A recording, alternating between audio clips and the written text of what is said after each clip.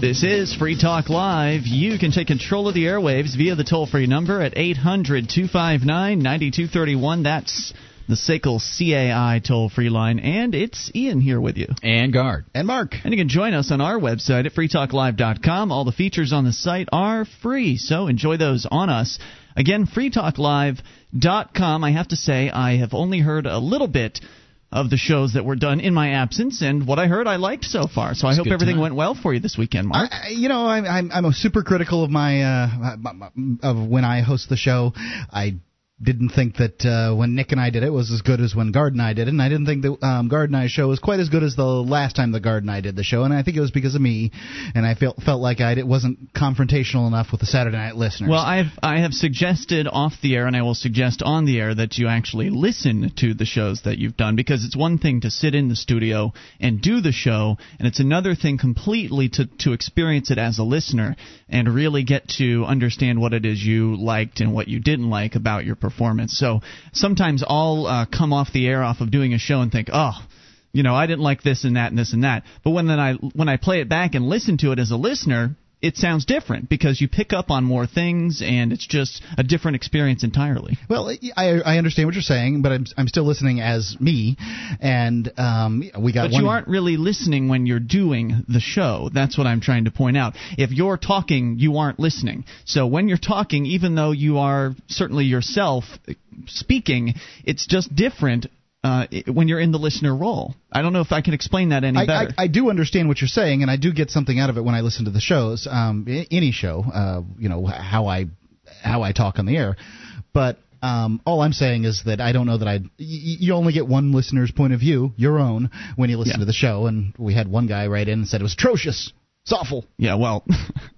Of course, you're never going to please everyone. You can't please everybody. Some people I didn't get any emails saying that it was great. Some people really like the shows where I'm not here, so, what are you going to do?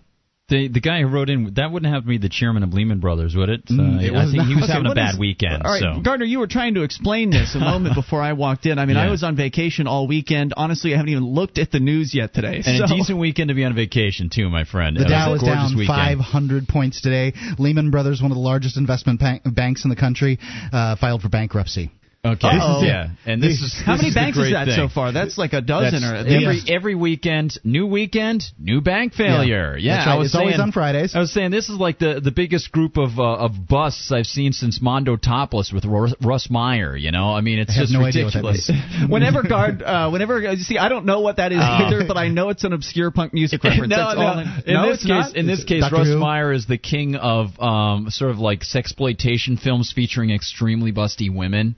Okay. And he was formerly roommates with Roger Ebert, so the whole story of Mondo Topless is really funny. It's fascinating, but and he passed away recently. He's famous for guys who like very well endowed women, and of course, so therefore I would know him. So, but anyway, would this be the biggest bank failure of the year? The biggest in American history. Yeah, and apparently the Fed's not going to step in on this one. Yes, but however, this is what's interesting. They've created such a moral hazard situation. All day today, all I heard, even on some supposedly conservative bigwig talk stations, except for the big guy, who has half his brain tied behind his back just to make it fair, except for the big guy, I kept hearing from even the supposedly conservative talk hosts that capitalism failed. It's run amok. When clearly, and so today I had Sheldon Richman on from the Foundation for Economic Education. We had to go through this sequentially to say, look, this is what caused these problems. They had leveraged mortgages and they had mortgage-backed securities. The mortgages failed because the Federal Reserve System lowered interest rates to a ridiculously low amount. People got adjusted rate mortgages back around 2003. They couldn't pay their mortgages. They started failing. They no longer had liquidity to back up all these mortgages, and so these banks started failing. And it's a whole mess because of the government's manipulation of the money supply. And failure of a bank is not failure of capitalism, even if it's a very large bank. Right. The banks don't even qualify as truly capitalist in any way because they're just extensions of the government's central bank. You hit it so well. And I don't hear this, and this is what really ticks me off from other radio shows, except for people like you guys or when you talk to a guy like Sheldon at FEE. They don't they can't get to the root. You know, the essence of the word radical is the Greek term root. It's, you know, radish, radical. You got to get to the root. They've accepted it all as true. I mean, the whole system is in place, and they accept that as their baseline from which they start and then create their belief system about. Exactly. They never question their premises, and so that's why we have this problem. And that's what the majority of the people understand to be the case. So you've got people that don't question their premises hiring other people that don't question premises in order to get on the air and talk about all this minutia about whether or not John McCain has a bunch of houses or, you know, is this guy going to be the first black president? And they are doing such a disservice. It is such a black mark today among talk radio hosts to be out there speaking about this without understanding the fundamental causes of why the banks are failing now. A, you've got a Federal Reserve System that lowered the rates around 2002, 2003, inspired people to get reckless loans, inspired banks to give out reckless loans, and the other inspiration that caused this so-called moral hazard is that the banks thought that the government would bail them out. Okay, just like I've got a question about that, but we've got calls that are on the line, so I'm going to go to the calls, and we'll come back to the question. We'll come back to this issue of the bank failure, because obviously huge news. All right, we're going to go to your phone calls first here. Dominic is in No, he's gone. Oh, that's unfortunate, because it was my understanding that he was actually driving to New Hampshire as he was calling in. So maybe it was a cell phone that dropped out. But I was going to sort of tie that in and suggest, well, if you're seeing all these banks fail and you're wondering, well, what can be done about this? Because you certainly can't. I mean, if you don't have capital, you can't go start your own bank and compete. And there's very limited amounts of things you can do. What does a guy do? We have a central bank. Go stop it. Good luck. You can go get some gold and silver. That's certainly a good idea. But moving to a place where you can be more free. Here in New Hampshire, the Free State Project, 20,000 people are going to move here in order to be activists for liberty. To be surrounded by people that are of a like mindset is, I think, a very important step in getting the kind of brainstorming and thought creation going on that we really need to happen, and get those people that are the doers together so they can actually get out there and do these things to create those competing, private banks or private currencies or whatever else it is that we need to be able to create to get out of all this. Well, again, we're going to come back, but other calls about other things. It is your show. You can bring up anything. So let's talk to Lucas in Pennsylvania. You're on Free Talk Live. Hello, Lucas. Hey, guys. Hey, what's on your mind tonight? Believe it or not, I actually have something to talk about tonight. Okay. And what's that? That is software piracy, supposed piracy. First, I would like to put out some definitions. Theft removes the original. Gross commercial copyright infringement copies the original and sells it for profits. File sharing copies the original and gives it away for free. Mm-hmm. And piracy, that's stealing stuff on the high seas. Okay. Yeah. Because piracy isn't even a good term for what happens on the Internet. Yeah.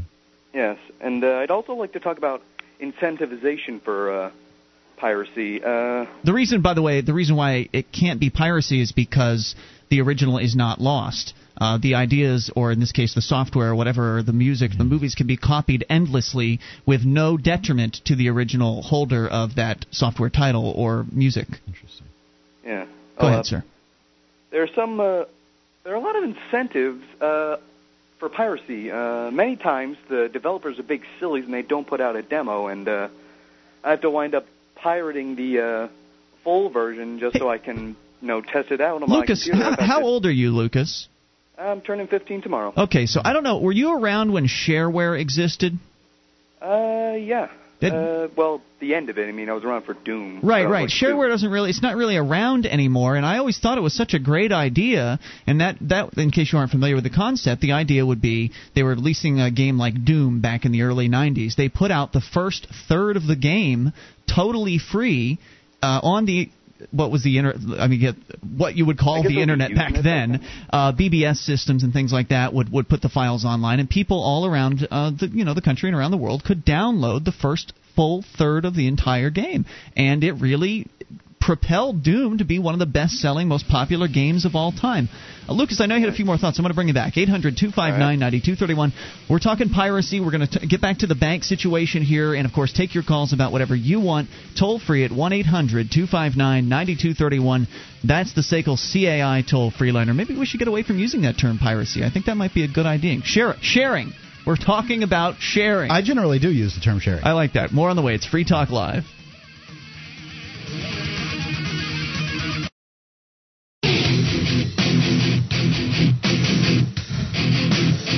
is Free Talk Live. It's your show, and you can bring up whatever you want via the toll-free number at 800-259-9231, the SACL CAI toll-free line. It's Ian here with you. And Guard. And Mark. And you can join us on our website at freetalklive.com. All the features are free, so enjoy those on us, including the bulletin board system. You can get interactive with nearly 400,000 posts. In fact, we might even be past that point. I haven't checked in a few days.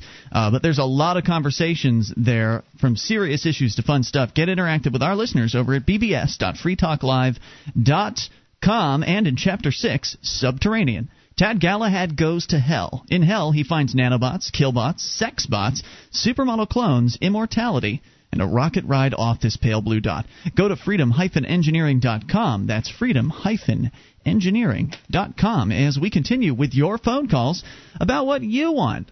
We talked to Lucas, who is still on the line in Pennsylvania. You'd called in. You wanted to talk about the issue of file sharing and so-called software piracy. And I thought you made a really great point about how piracy is not the correct term to be used for people that are sharing files over the Internet. It's file sharing. It's not piracy, because the original file that was copied the first time is not damaged in any way. It's not stolen. It's not destroyed. And I think you had somewhere else you were going with that, so continue. Yeah, a lot of times I'm incentivized to pirate it as kind of a unofficial demo for games like Stalker Clear Sky, and Gears of War. I had to pirate it to make sure, A, my computer could run it, and B, I was even going to have fun with it. You know, that's a really interesting point. That, I mean, when you're dealing with computers, because in the world of video games, there's two different areas of gaming, I think, primarily. There's sort of computer gaming, and then there's, like, game system gaming, console gaming. And the console game systems, they're very standardized. The game designers know exactly what piece of hardware they're designing their games for. Whereas if you've got a computer, like I do, I build mine myself. And, of course, then there are thousands of other models that you can buy from Dell and Gateway, and they all have different hardware configurations inside them. These game manufacturers have to deal with interacting with all of those different drivers and pieces of hardware and things like that, and inevitably bugs are going to pop up. And if you try to run that, you go out to the store, buy the game for $60, bring it home, and it doesn't work. Well, some stores will let you get maybe store credit, but you can't go and get your money back, can you? You've opened up the box. Right. Right, and quick correction, PC games are $50, so eat that, console gamers. Oh, I don't even know what games cost. I haven't bought a game in a long time. I think Half-Life 2 is probably the last one I got. But yeah, well, there's also DRM issues where they'll actually control how many times you have to, like, you can install it for games. Really? Like, for the recent release Spore, and then there's Mass Effect. The probably biggest example of this was BioShock, a game I pirated, and I heard that the Secure ROM got turned off, but I'm still afraid it's going to install rootkit on my computer. So if somebody could assure me that's not gonna, go ahead. I'm not sure what all that is. A little too. I think it's getting a little too technical for our listeners here, but I think you're making some generally very good points about how they're invading our privacy, and they're making us. And so you're saying that the market is responding with these crackers essentially going into the games and taking out all of this security stuff and saying, here's a clean version of the game you can install. I mean, at least you're hoping the hackers didn't install their own Trojan in there. But here's a clean version of the game, and you can install this and play it as many times as you want, or install and uninstall and reinstall it as many times as you want to, instead of having all these absurd controls over what you can do with the product that you paid for. And I think it's all very good. Lucas, any other thoughts? Tomorrow's my birthday. When's the last time you bought one of the games you played by downloading? I just bought Stalker Clear Sky off of Steam. So there you go. So one example of somebody who went out, played a game in the illegal domain first, decided he liked it. Lucas, thanks for the call. It was great points. All right. Nobody cares about your birthday. He decided he liked it, and he went out and bought it. That's so cool. The producers in a free market society that are producing real value to the end consumers will be rewarded for their efforts. Well, one of the things that I stress, we just had Danko Jones on my show a couple of weeks ago, and he's from Toronto, Canada, a great guy, totally into garage punk, metal, and he's all in favor of downloading, and he constantly tells people, look, If I own something, I should be able to do with it what I want. And if somebody else owns something, he should be able to do with it what he wants. And just because something is digital doesn't mean that you shouldn't be able to copy it and give it to somebody and let them use it. It's your property, for God's sake. Now, if there's a prior restraint based on some understanding of a contract where upon purchase of sale you are agreeing to something that says, I shall not copy this or hand it out to other people, well, that's something to be determined in the private marketplace. But it's the whole idea of copyright and patent protection by the government just totally restricts the flow of information, the flow of entertainment and creation, and it is totally incompatible with a free society. Let's continue with your calls about whatever you want. It's Ziggy in the UK on the amp line. Hello, Ziggy. Hi, guys. Do you remember last week I rang you up and I talked about bailing out of a group which was meant to be libertarian but just wasn't? Yes. Yeah, you got sick of that group and... You had hopes for it. Well, anyways, it was officially launched today. Its name is Liberal Vision. And there is an irony. Last week I took a lot of flack from others involved saying, oh, come on, Ziggy, see it as a start and whatever else. And I knew that the guy who created the group was a complete and utter control freak, and it was not going to be anything like that. Yeah. Anyways, I got 2 phone calls this evening from people who went to the launch group, and basically they both said to me, is there any way we could form an alternative to this, because it just hasn't got any teeth? That's what you should do. And I just went, yeah, and I just was giggling. I just went, so you found out the hard way, did you?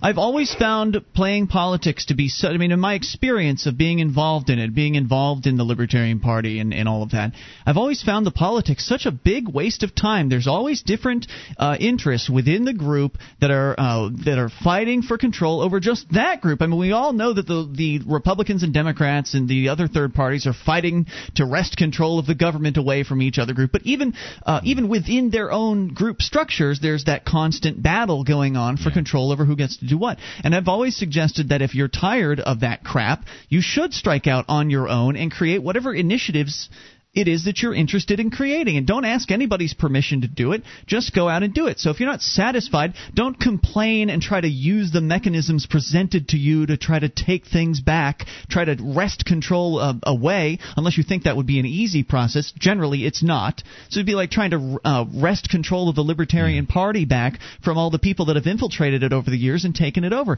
You're looking at spending another several years to try to accomplish that. I'll admit, I was very, very, very angry that I was duped, because this guy in private was saying stuff which, to me sounded, legitimate, it sounded radical, but then when it got nearer the time, he started, it was obvious to me he was bottling out of saying what needed to be said, and I was actually angry. I wasn't just angry at him, I was angry at myself for being duped. And I think libertarians have got to be aware that politicians will, use our agenda against us. The Free Staters need to learn this lesson, too, because they got behind this mayor in Manchester Frank Ginta. Yeah, Frank Ginta. They got behind his re-election efforts because, he was the lesser of the two evils. He or wanted whatever. a tax cap, I think. And Ziggy, thanks for the call tonight. Cheers.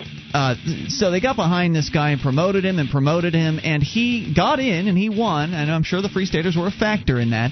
But this guy isn't even close to principled, and he has been doing nothing whatsoever except talking about the crackdown on open carries that we've been seeing in Manchester recently. So don't ally yourself with these scumbags. More on the way. It's Free Talk Live. Our archives, website, and podcast will continue to stay free, but if you think other people deserve to hear this show, consider becoming a Free Talk Live amplifier for just $3 a month at amp.freetalklive.com. Help free some minds. Visit amp.freetalklive.com.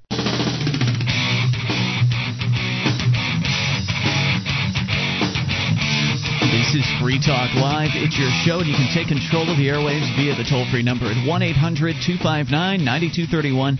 The SACL CAI toll-free line. It is Ian here with you. And Guard. And Mark. And join us on our website at freetalklive.com. All the features are free, and they include the Shrine of Female Listeners. Dozens of ladies who've sent us their validated photos to prove they listen to the show. Just go to shrine.freetalklive.com. See what it's all about. That's shrine.freetalklive.com. If you're having accounts receivable trouble, use SACL CAI. They're the biggest sponsor of the show. Jason and his dad Mike are good folks, and they run a great business with all the best equipment, and they don't their collections agents don't treat your customers like crap, so you don't have the less likelihood that you'll lose the customer. That's SACL CAI. See their banner at freetalklive.com. All right, I don't want to come back to the discussion also about helping the politicians out, but we've got a bunch of calls built up here, so let's continue with the calls. I've made a note, so we will get back to it. But first, let's talk to Nick in Kentucky. You're on Free Talk Live. Hello, Nick. Nick, Kentucky. Going once. Nick in Kentucky, going twice. Let's try Anna in Illinois. Anna?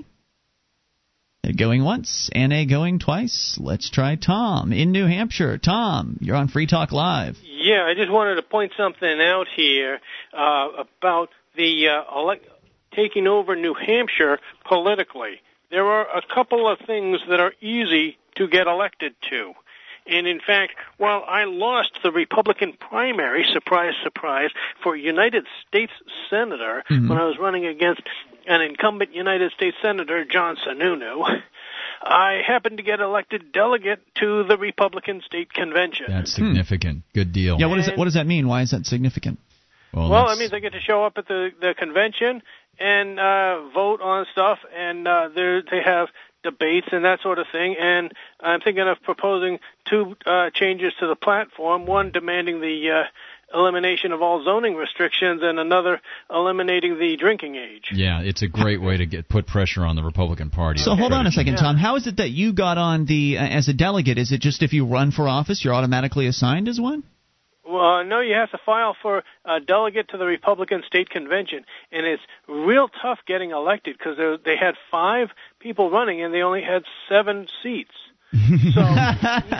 So now, so that's one thing, and the other one was back in 2000 at the Nashua Republican City Committee meeting. Okay.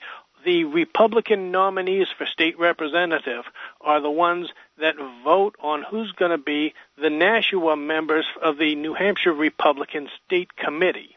Wow. And there was another situation where they didn't have enough people, and I called up one former state rep that was very active in helping Republican candidates get elected, and she was running around doing a lot of volunteer work. I called her up and said, can we put you on the Republican State Committee? And she said yes, okay. And I threw my hat in the ring, and as soon as we had the 29 names, somebody moved and closed nominations, and they did, and then they elected those 29 people.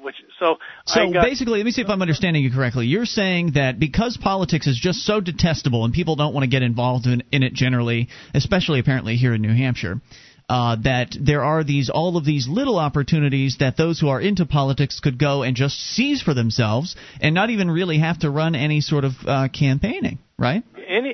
Virtually any Republican registered voter in the state of New Hampshire, if you go to your local town's city committee meeting or your town Republican committee meeting when they're electing the Republican state committee members from that town, they probably aren't going to have enough people, and they're going to have to scrounge around and get enough people. So if you go there and your name is not Tom Alseer and you ask to be put on the Republican state committee, you'll probably get on there. So those are the two things. Delegate to the Republican state committee is real easy to get, and member of the Republican delegate to the state convention. What about the Democrats, though, Tom? I mean, is it harder to get those?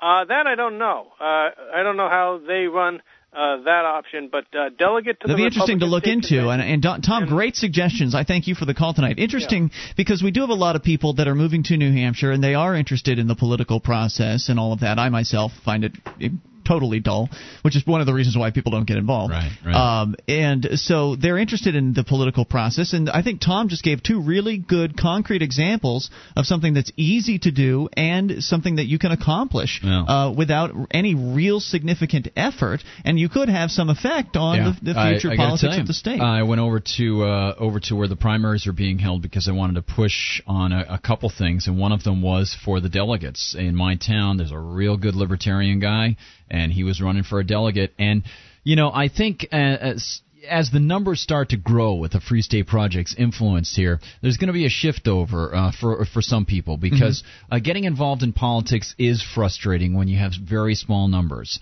And so instead doing other things like protests and educational forums and doing non-compliance for laws and things like that, that gets the word out, and you want to spread the information. But then as your numbers start to grow, whether it's because of education or you have other similarly minded people moving in, then you can start to feel like, hey, you know what? We're getting someplace here going into this party thing and doing this. Personally, I got kind of burned out on it myself, and it wasn't happening for me. So I find politics detestable, so I would not get involved myself. But again, there are a lot of people that are interested in politics, and they haven't burnt out on it, and they are looking for those ideas. And so I think Tom, his suggestions are very, very useful, and it's far more useful than what we were talking about before, the idea of helping an existing politician. You're talking about how the numbers are growing. Obviously, we discussed the Free State Project a lot on this show, and inevitably we'll talk about it here in a little bit. But as more activists, more liberty activists move to New Hampshire and start to sort of infiltrate the Democrats and the Republicans. Again, Tom was only talking about Republicans. I'm sure the Democrats have very similar rules and maybe having as much of a tough time finding people to fill those seats too. So look into that as well.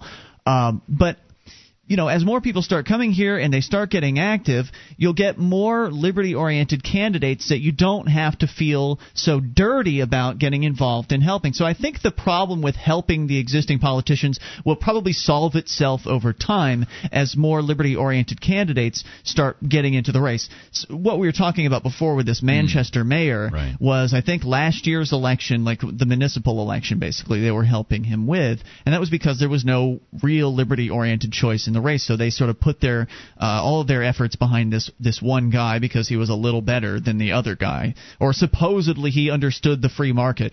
These politicians will say anything to get elected, and they'll certainly say anything to get you to help them with their campaign, but then they'll leave you out in the cold when they actually do get elected, and that's what's happened to this with this particular guy.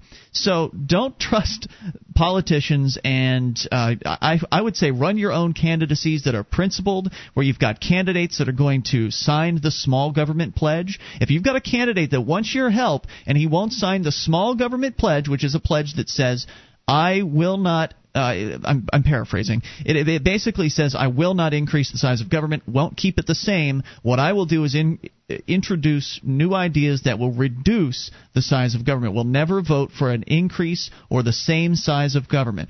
Actually, getting a political candidate to sign a statement like that is pretty significant because 99% of them won't do it. Yeah. And if somebody won't do it, if you show them the small government pledge and they come back to you and they say, well, there may be times when we need to increase the budget for blah, blah, blah, blah, blah, and then they'll spit out whatever reasons it is they think they might need to increase the budget for. Now, to me, that means that the budget itself will not increase, that I will work to decrease the size of the budget. So if you cut out $1 million and add 100,000, I don't feel like you've stepped back on that pledge. I don't necessarily feel like that either. If you're overall cutting, I think you could probably get away with something like that. Yes, under the small government pledge. Yeah, you don't want to have to parse it too much. But 99% of them won't sign it. So use that as your standard bearer. Use that. Right. What's more important to you, small government or whatever it is that you're talking about here? Like whatever your excuse is. Is your excuse more important or is small government more important? Because I don't want to hear about your pet project that you want the government to do. And when you move into a town, for example, Manchester, where you have a guy who's running, who was a former alderman, and his record is very clear that he's sort of a moderate / sort of fiscal conservative Republican, and you're a business owner there and you're a liberty-minded person, you've got to be real careful not to sell out your principles in order to try to get a guy in who's going to be friendly to your business, because these guys on the business side, they could feel maybe shaken down by the cops and that sort of thing, so you got a real tough row to hoe if you're a business person. More on the way. You can take control of the airwaves and bring up whatever you want. This is Free Talk Live.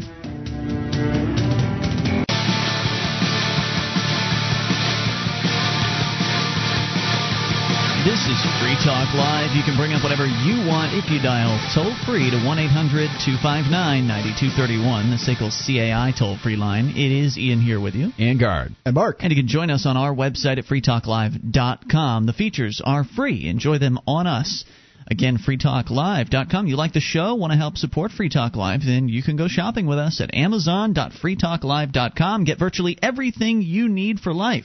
at amazon.freetalklive.com. Over 41 categories to shop in, including books, which of course is what they made their name on. And one of those books you can purchase is our very own Gardner Goldsmith's book. Hey, thanks. Live Free or Die. Yeah, thanks a lot. I saw a couple reviews there. I hope people new will reviews, more newer reviews. Ones? Yeah, I was just looking at some of them that I hadn't really gotten to read before, so it was kind of neat. How's it working out? How many stars?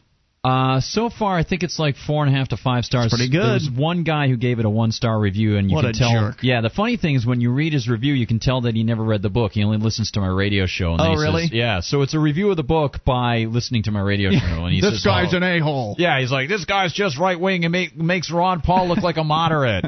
So I'm like, hey, that's thanks. a compliment. And he's probably sold more books than Live Free or Die. So if you haven't had an opportunity, head over Amazon.freetalklive.com and you can check out my book. It's called Live Free or Die, and it has a lot of stuff my dad wrote in it. Guard makes a little bit of money, Free Talk Live makes a little bit of money, and of course Amazon makes a little too. Yeah. All right. And it'll anger that guy. Yes.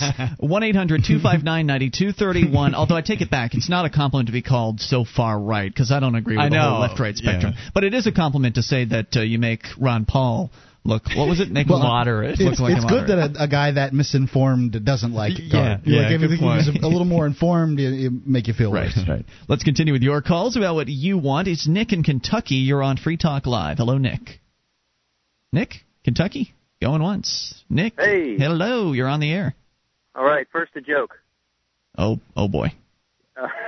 What do you call 100 bunny rabbits jumping backwards? No idea. What do you call that? A receding hairline. All right. What else do you have for us, Nick? So the other thing is, I was talking about here in Louisville. I live in Louisville, Kentucky, and we just had 70-mile-an-hour gust from Hurricane Ike. Felt the effects of it on Sunday. And it was pretty bad. It busted out some windows downtown, took about 75-mile-an-hour winds busted out some windows? What the hell are your windows made out of? Saran wrap? No, I mean, like carrying trees and busting out some windows, stuff like 75-mile-an-hour winds carried trees? I don't understand. Being from Florida, 75-mile-an-hour winds is a thunderstorm to me. I mean, maybe it was shrubbery. Shrubbery. So what about it?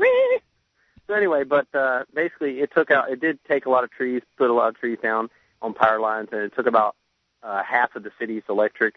And so, so the governor said that he declared a state of emergency, which was kind of silly. I mean, but it did take out a lot of electric power for a lot of people. But here's the thing I called about. Mm-hmm. What I've noticed was that driving around downtown and out in the outskirts of town where there are no power to the traffic lights specifically, it's funny how Sunday and today, both days, there have been no wrecks heard of, and I have driven around some of the worst places. Yeah, some of the worst places in Louisville to drive around. I mean, some parts where there's 3 or 4 lanes, and you've got a 4-way stop, people turning, people doing things, tractor and trailers, traffic everywhere. And funny enough, traffic actually moves faster than it usually does, and everyone seems to make it all right. So now, do you actually have a source for your claim that there were no accidents? No. I said I haven't heard of any. I don't know if there has, but even if there was, I highly doubt that it was because of the stoplights. Because, like I said, I have driven around in town for the last 2 days a lot, and every time I've come to a stoplight, which has been most of them that were out, everyone just seems to be pretty cool, and everyone's a lot slower, but at the same time, traffic seems to move pretty fast. So. I think it's an interesting observation, and yes, it does tie into some of the things that you and I had experienced down in Florida, Mark, and it ties into some of the other experiences that we've seen from people around the globe. There was it a Dutch study that they did that found that removing traffic signage actually contributes to people behaving better on the roads and acting safer? Yeah, you get an organic outgrowth. And you know what's fascinating about that is... What does that mean, organic outgrowth? Well, an organic... Just, due to human behavior and interaction with other people, you sort of organically, spontaneously, these patterns arise. And the same sort of thing in the marketplace.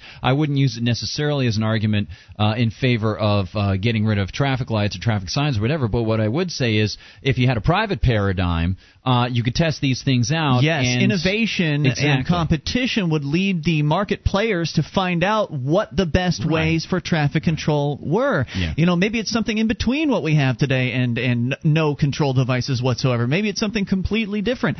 We'll never know until the government gets out of the road building business and it gets turned over to the marketplace. And I'm glad you called with that story, Nick. Thank you for the call. Yes, go ahead. I'm sorry. I just have one more thing. I just wanted to put in that the fact that that I noticed that all that happening. Well, guess what? I saw so many police, more police than I've ever seen, and guess what they were doing? Tickets. Giving out tickets. They went giving out tickets. It's a disaster. They went out the lights out. The lights are out. It's a disaster, and they're giving out tickets. That's I've insane. never seen so many police out and giving tickets. I mean, there were 1,000 feet ahead, and there was another ticket. Another 1,000 feet, there was somebody being pulled over. I just thought it was ridiculous. So. Thank you. Great call tonight, Nick. Appreciate hearing from you, sir. 800-259-9231. They could be standing in the middle of the intersection directing traffic where these stoplights are out. They could be doing any number of things besides giving out tickets. Incredible. But there's windows busted out downtown. Go guard the damn buildings. Mark and I were talking about this briefly, Ian, on Saturday, just a little bit. There's a story about a woman in New Hampshire from the town Allenstown who did not want to be mandatorily taken from her home in an evacuation, right?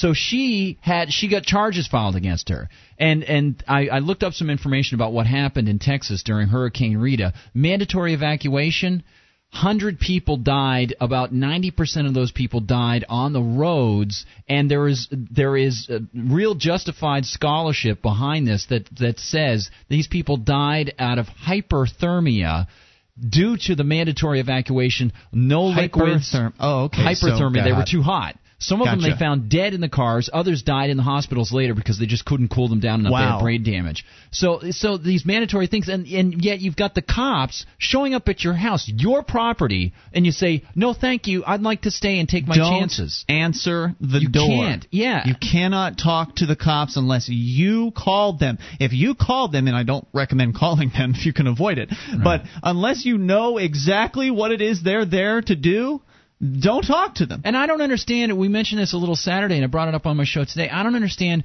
where we came up with the concept that government's got to protect you from naturally occurring phenomenon like strong winds or heavy snow or frigid cold or heat. And where does it stop? To believe they can protect you from those things is ludicrous. It's absolutely ludicrous. And what really gets my goat is once people accept that premise, then you just travel right down the road to they can invade your house. Because if they don't invade your house and you're left there and they don't protect you, then they might get a lawsuit or something like that. We saw that in the flooding earlier this year. Even if you don't answer the door, there's still a chance they could invade your home. Right. But it's a smaller chance. If they're just going door to door and get out, mandatory evacuation, they're just going door to door, they're not going to take the time to go in. But there have been instances where they have gone into people's homes to allegedly do safety checks. So they'll pull guns on you to get you out of your home to protect you. They'll threaten physical violence against you to protect you from natural violence from a storm. Guaranteed damage to you, guaranteed injury to your person or property versus a possible injury to your person or property. And then if they arrest you, if you still refuse to go with them and they decide to actually initiate that force on you at that point and arrest you and take you down to the jail, well, what if in Hurricane Katrina you had guys sitting in jail that couldn't go anywhere, and if that flooded, then what do you got? You got a bunch of dead prisoners. Wow, I love it. Brilliant. Well, they're prisoners then. Nobody cares. At that point, they're prisoners. I mean, they've demoted you sociologically, and so it doesn't matter if you die. Well, you know what? If you do go into the hands of the government voluntarily as far as their evacuation plans are concerned, if you're not somebody who gets in their car and just leaves, if you actually say, well, I need you to evacuate me, you become a prisoner at that point then, too. Yeah, that's true. You're a refugee, and at that point you don't care. They don't care about you either. All right. Let's continue here with your calls. Peter's gone, so we're not continuing with that. But coming up, I do want to get back to the Fed topic, or not Fed topic, but the economic issue with this big bank failing. Over a dozen banks now. What did you say? 15 I think we're at 10 or 11 now, and they seem to announce the information. I thought I saw a higher weekends. Number than that. Yeah. And just as an aside, Ian, the Federal Deposit Insurance Corporation keeps track of banks that are in trouble. but they don't announce the names of the banks. And if you announce the names of the banks, now they have a new policy. The federal government will come after you. Oh, my goodness. And they'll say that you are trying to cause a scare. Yeah, welcome to free speech. 800-259-9231. Pretty scary stuff going on. What's the solution to it all? Well, I would suggest the Free State Project. Of course, we'll talk more about that here in a bit and take your calls about whatever you want. And if I get a chance, I'll share a couple of observations from my trip to Toronto over the weekend. It's Free Talk Live. You ever have one of those days where everything goes right? First, I get the best parking space at work. Tonight, I have a date with the very lovely Rachel. And today, I gave a killer presentation in Sydney, finalized a contract in London, and demoed our new product in Boston. Online, from my desk with WebEx. WebEx lets me take meetings and give presentations from my desk. I just talk to clients on the phone, and they watch what's happening on my desktop from their desktop. So I can travel the world and still be here for my date tonight with Rachel. Travel less, meet online. Go to Webex.com and try Webex free. Just click the radio graphic and enter promo code 600 to get a free trial and a free webcam, too. Remember that code, 600, to qualify for the free webcam. Webex, now part of Cisco and used by more than 5.5 million people every month. Give it a try, free. Go to Webex.com and enter the promo code 600, Webex.com. Free webcams available while supplies last. Terms and restrictions apply. See website for details.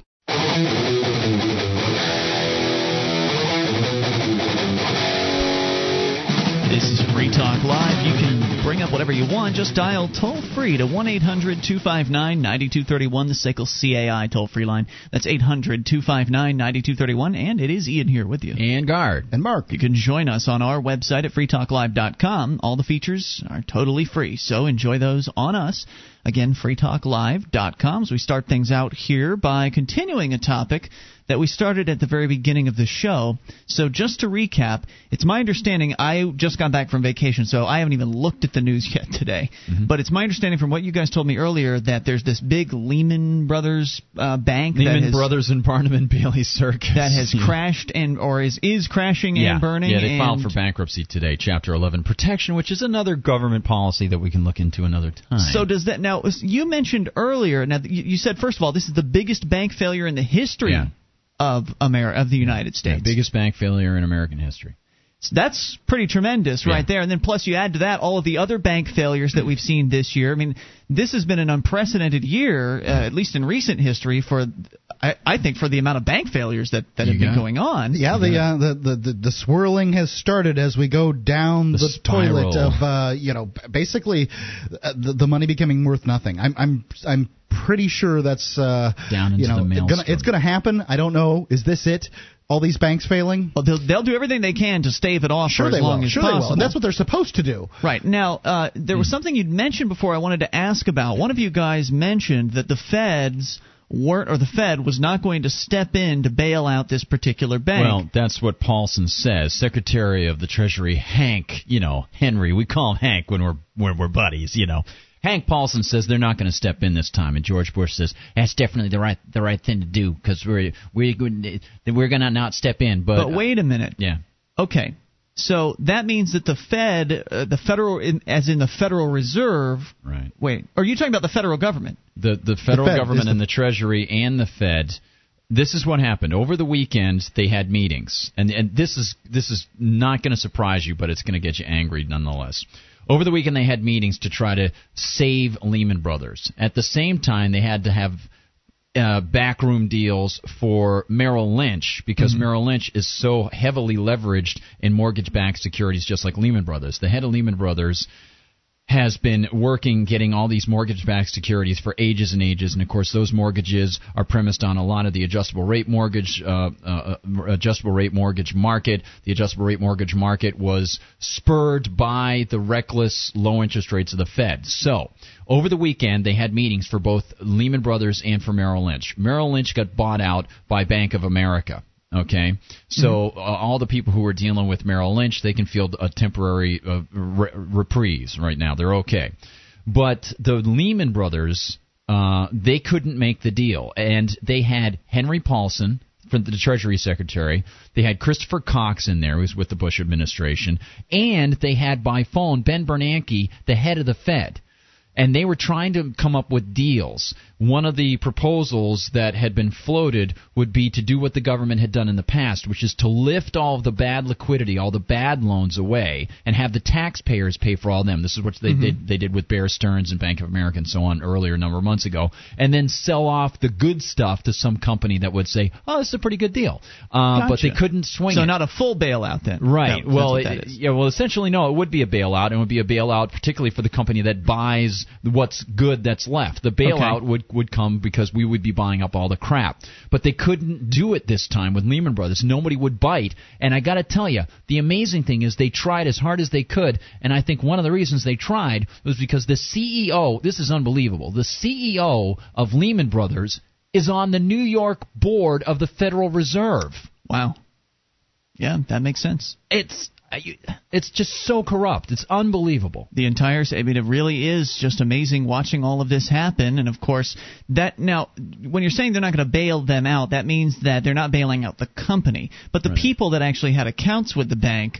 Or, they've got their FDIC so-called insurance. So all of those people who would have otherwise maybe lost their deposits are now going to have the Fed essentially create that money from thin air and deposit it at another bank. But again, it was already created from thin air in the first place, so I don't know if that'll really do much. And I got to tell you, with all these bank failures every weekend, which, isn't it funny that they pick the down cycle in the news to have the bank failures occur? All these bank failures occurring, the FDIC has already approached the Treasury and said they need more money because they can't continue to insure all the deposits. Let's go to your phone calls and talk to Mark in Indiana. You're on Free Talk Live. Hello, Mark. Hey, what's going on, guys? What's on your mind tonight, sir?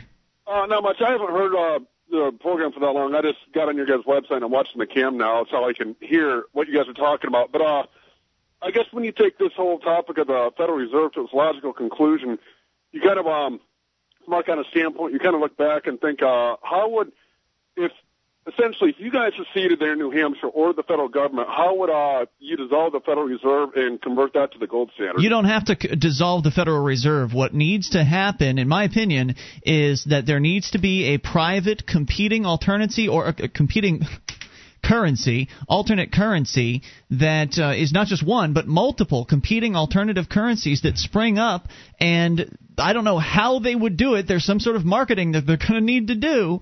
They're going to have to come up with a brilliant plan, and they're going to have to be able to make it so that merchants are accepting these alternative currencies, that these things have real value, and that merchants will want to then do business in that alternate currency. Of course, then there's a certain economic law, and it's escaping me at the moment, where the most worthless money is the most likely to be spent. Gresham's Law. Yeah. So they're going to fight against that factor. I mean, if you've got some silver and you've got some Federal Reserve notes, and somebody's going to take Federal Reserve notes from you and give you a product, you'd rather give them the Federal Reserve notes unless the silver product is offered at a discount. So there are ways, I think, to fight that particular if you introduce tendency. Competition, that's what I see as a great alternative. I know that's what Ron Paul would have loved to have seen. Competition's illegal currently, and that's another problem. That's the biggest that's the biggest hurdle, is that they're making it illegal to compete against the Federal Reserve. And the Liberty Dollar was doing it for over 10 years, and then they finally decided, for whatever reason, that they'd gotten too big, and they went in and they stole all of their gold, silver, their platinum, everything. They stole it, and they haven't gotten it back. There is a court case, but that might be 10 years before it resolves. They're never going to get it back. And the thing that gets me about this is, you guys are right. If the way to break the monopoly is to allow for competition, that is technically called breaking the monopoly, but to a greater extent, you see people, they would be drawn, if they wanted value in their purchases and they wanted to be paid with something that was valuable, they would be drawn to banks that were transparent and told people what they had in stock, in reserve, in hard specie currency, in gold or silver. That's the way that they would do it. Also, decentralizing the storage of the actual money instead of keeping it all in the same place. Yeah. They could have different vaults that they could keep it in, for instance, and they could have security that won't bend over for the feds. I mean, for instance, if one of the factors we're dealing with here is that people believe the government is legitimate. And so if you've got this mindset that has infected most Americans, because most Americans went to government school and they were taught that government is legitimate and government is good. So we've got that mindset that we have to battle against, where the Sunshine Mint that was storing a bunch of the Liberty Dollar currency, a bunch of their silver, I don't know what it was like on the day when the feds showed up to the Mint, but you can imagine what it was like. Most business owners roll right over for the federal government. I mean, if a guy comes up and flashes a badge and says, I'm with the FBI, a business owner is going to jump through whatever hoops that purported FBI guy demands that he do. And so the Mint that inevitably has guards standing out front, and they've got a big vault and they're safe from the common criminal, it just rolls right over for the Fed. So what we need is a new attitude among business owners, I think, as well as having these competing currencies. But the people that are running these businesses need to understand they are taking a significant risk, and they need to not just roll over for the federal government goons or state government or local government, whoever it is.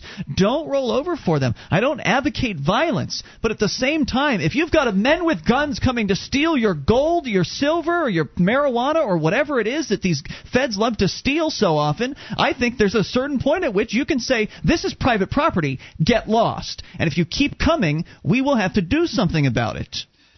Well, sorry, go ahead. Excuse me, Ian. Yes, sir. It's kind of a pretty big topic. I have a couple questions on it. I want to bring you back. We'll continue here with you in a moment. Hang on, Mark. 800-259-9231. Mark's got a couple questions. Again, I don't advocate violence, but these people are initiating force, and it's at that point of it, the initiation of force, they're trying to steal your stuff, and this is your livelihood. I think you're justified in defending yourself, your property, defending your person, defending your things with violence if necessary. Hopefully it won't be. More on the way. Free Talk Live.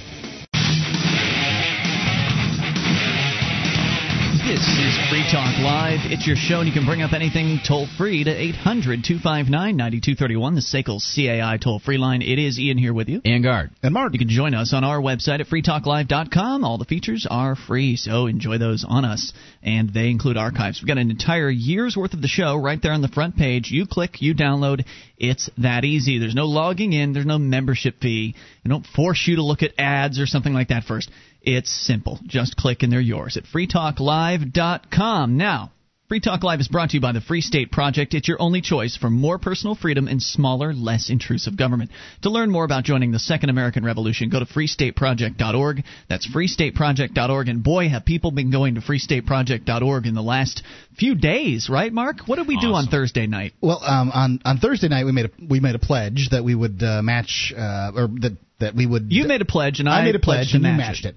$5 to the St. Jude's Hospital to help kids with cancer. Who doesn't like that? Would be donated for every person that joined the Free State Project before a week was out. So Thursday at 5 p.m. Coming. So we got another half a week to go on this, then, right? Yeah. This is incredible. And I would say I haven't managed to check all the numbers here, but I think that this is the probably the biggest 3 or 4 days that they've had since right before they the vote, started maybe? up. Yeah. It was getting pretty hot and heavy before the vote as far as signups were concerned, and then it just really died off after the state was chosen. In years. How's that? Yeah. 40-something people.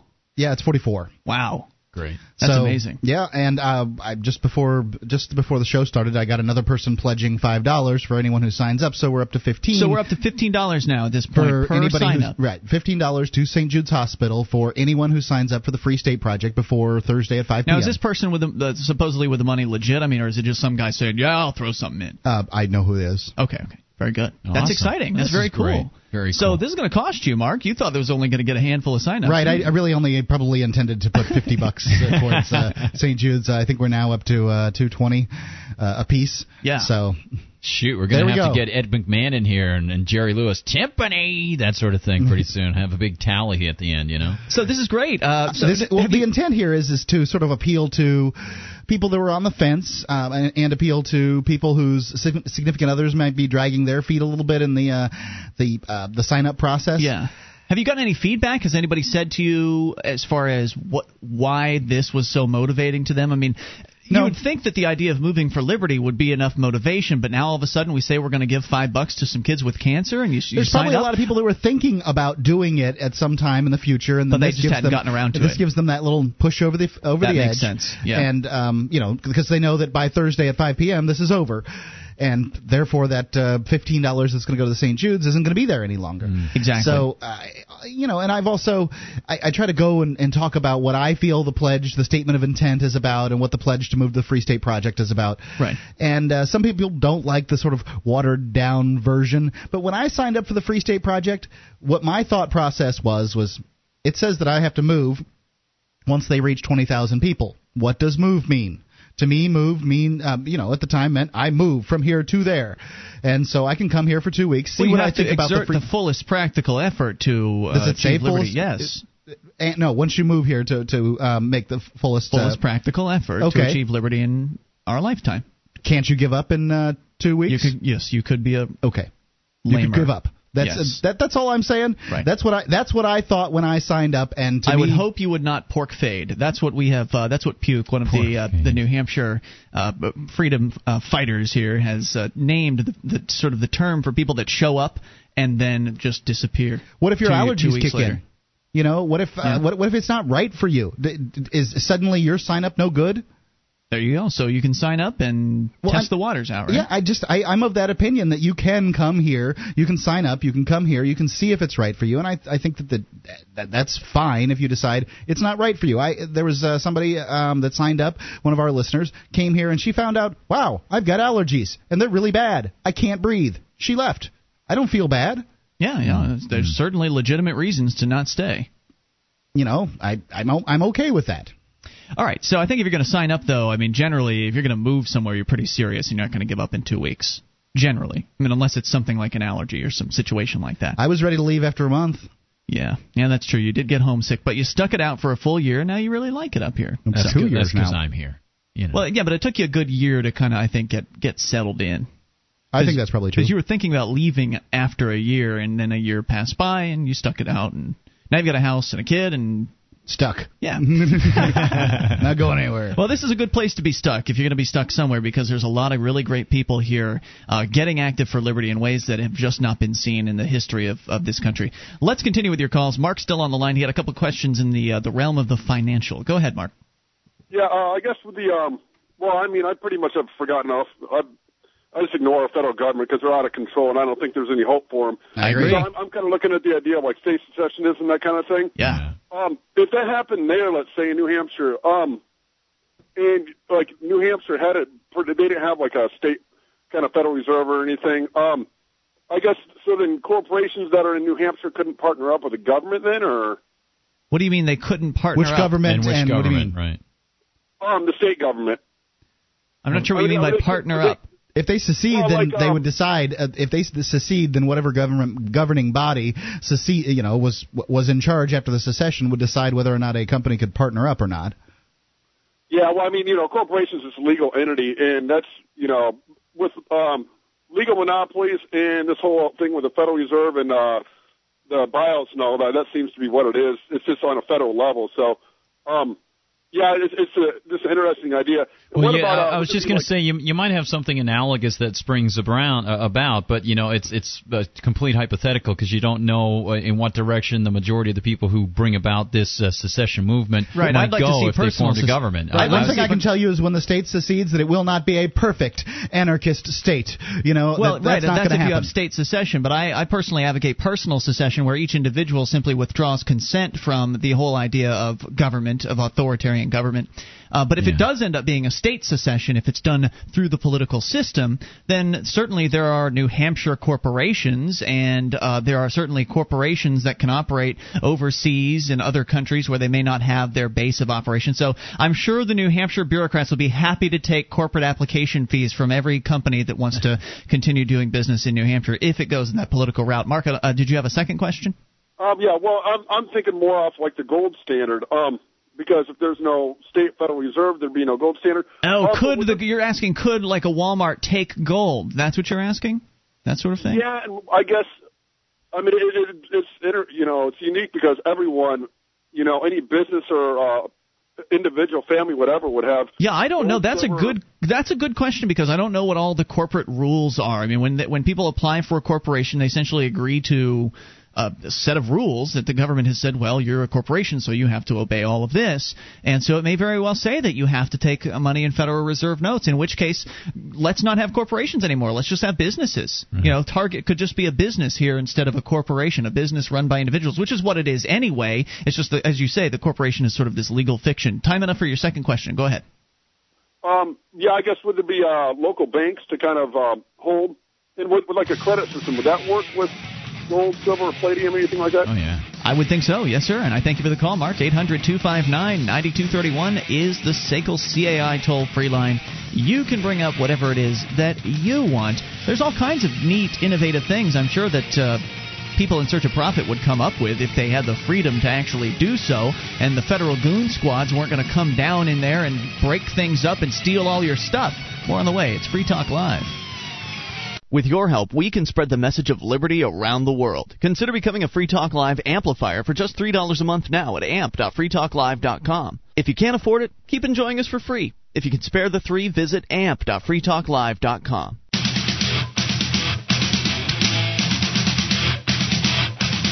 This is Free Talk Live. You can bring up anything if you dial toll-free to 1-800-259-9231, the SACL CAI toll-free line. It is Ian here with you. And Guard. And Mark. Join us on our website at freetalklive.com. The features are free, so enjoy them all on us at freetalklive.com, including the wiki, over 1,700 pages created by listeners like you. Just go to wiki.freetalklive.com and get interactive.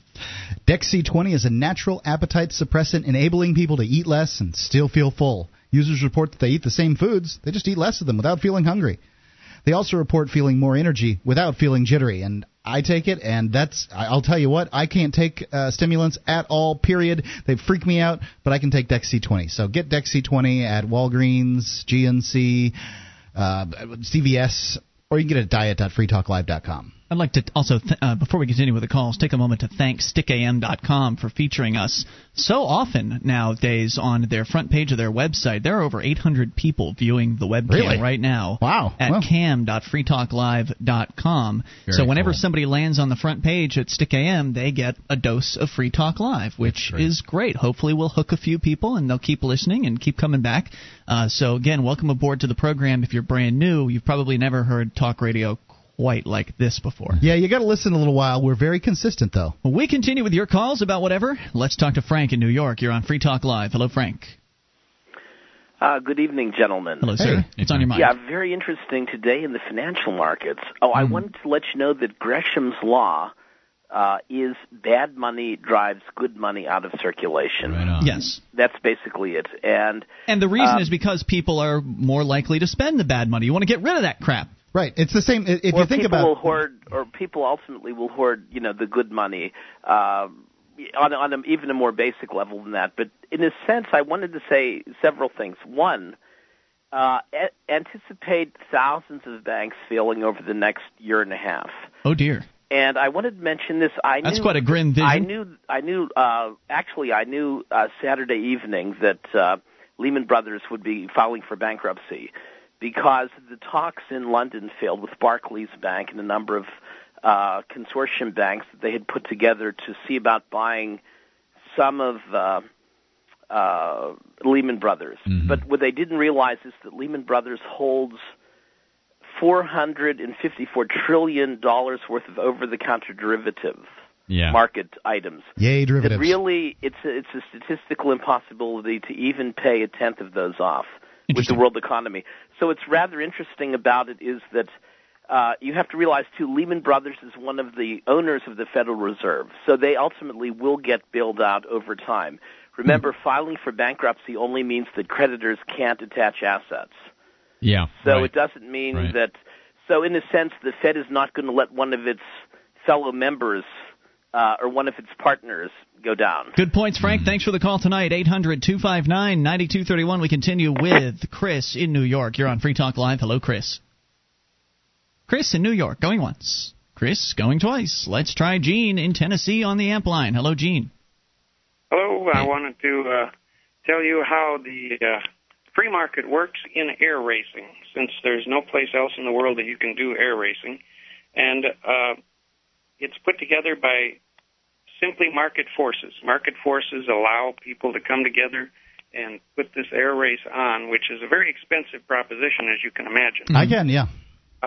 Yeah, it costs a lot of money to run these airplanes around in circles at 500 miles an hour, and it takes a lot of acreage, a lot of people. The people, most of them are volunteers. A great portion of them are volunteers, just like me. You know, they'll show up and do it for the fun of it. And also a great way to bring up an analogy for how you could privatize the security systems for the passenger airlines. That's right, and this is done with a handicap. Now, the handicap is called the FAA and the federal government. Yeah. So it's not a true free market. FAA, yeah, well, it's a free market with a handicap. So the government forces are working to keep it down, but the free market forces are strong enough to overcome the burden of the federal government and still put this show on every year. It's one of the reasons why. I mean, that sentence that you just uttered is one of the main reasons why we have such a good quality of life here. We had a relatively unfettered marketplace for a long, long time. That built up an incredible amount of wealth for the people living here. So we sort of get to coast along on all that. And in addition, market forces are so darn powerful that even in the face of massive inflation on the part of the Federal Reserve, these market-based organizations are able to mechanize and do other things that continue to reduce costs to where even with inflation there are still products that are cheaper today than they were 20 or 30 years ago. That's a great point. What are some of those factors that need to be overcome? I mean, for example, if you were looking at a privatized system of security and air travel for passengers, you'd be looking at insurance companies having pretty high standards for the privatized companies for their security, their flight plans, and things like that. They'd have to be covered for anything that falls and hurts anybody down below. How do they do it for these races? Well, they write policies just like everything else, and the policies for the air races, of course, are very high because of the liability issues. Right. But yet they still do them. Yet they still, even though there's all this liability, they still go ahead with them. And people, even though they know there's a chance that the plane could come crashing down and turn into a fireball engulfing the crowd, they still know they can that might happen, but they show up anyway and they watch the race. Yes, and I wanted to go to another idea, and that is ideas. Okay. The idea of ideas. My favorite line in the movie V is where he grabs Creedy by the neck and he says, under this mask is more than flesh. Under this mask is an idea, Mr. Creedy, and ideas are bulletproof. Yes. So what you have with government being a fiction, it is simply an idea. So the idea of government causes people to rally around that idea and do things that normally they wouldn't do, such as point guns at people and shoot them. Yes. So, yeah, for no reason, or for no reason other than they're told to. So this is a powerful idea, this idea of government. But there's a way to defeat the powerful idea of government, and that is with a more powerful idea called freedom. Now, I agree 100%. Our idea is more powerful. It's more logical. It makes sense. And people that hear the ideas of freedom, if they listen for long enough, they'll get it. But there's a difference between the two ideas. One is fiction and one is real. Good point. The idea of government is fiction. The idea of liberty is a real, tangible asset. So the real, tangible asset of liberty can be sold to people once their eyes are open. They realize that they've been fooled all their life. They can get behind it, and so we have to defeat one idea with another idea, and that's what you guys are doing such a good job of, and I really appreciate your show and what you do. In addition to that, Gene, I agree with you, and in addition to that, not only do we have to put these ideas out there, but we have to put them out there fearlessly. We have to put them out there with the expectation that we are going to get the voluntary society we're looking for. You can't go out there and, spread the freedom concept and at the same time say, well, the people that control the world are going to exterminate 80% of the population, we're all going to end up in death camps, and life sucks. You just can't go out there and do that, because if you're putting out the freedom idea, then what's the point in talking about all the negative stuff? I mean, nobody's going to get motivated by that. If what they're told is that they're going to die, and Gene, thanks for the call. If what they're told is they're going to die no matter what it is that they do, that if all you free staters, you all get together there in New Hampshire, they're just going to target you with a nuclear weapon.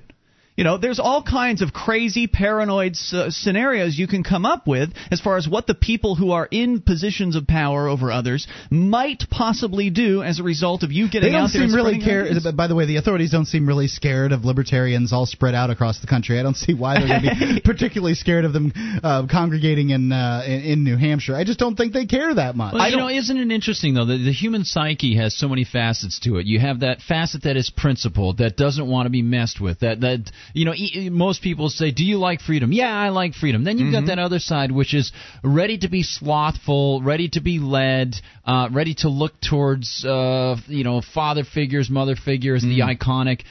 Then you have, there are all these different areas of the mind. Some of them react very quickly. Some of them, it's a temporal thing. You push it all back. And to be able to find a way to overcome those things that push back against liberty is one of the greatest things that anybody can do, and I think you guys do a great job Let's come back and talk more about this idea, because it's fun. More on the way. This is Free Talk Live, 800-259-9231.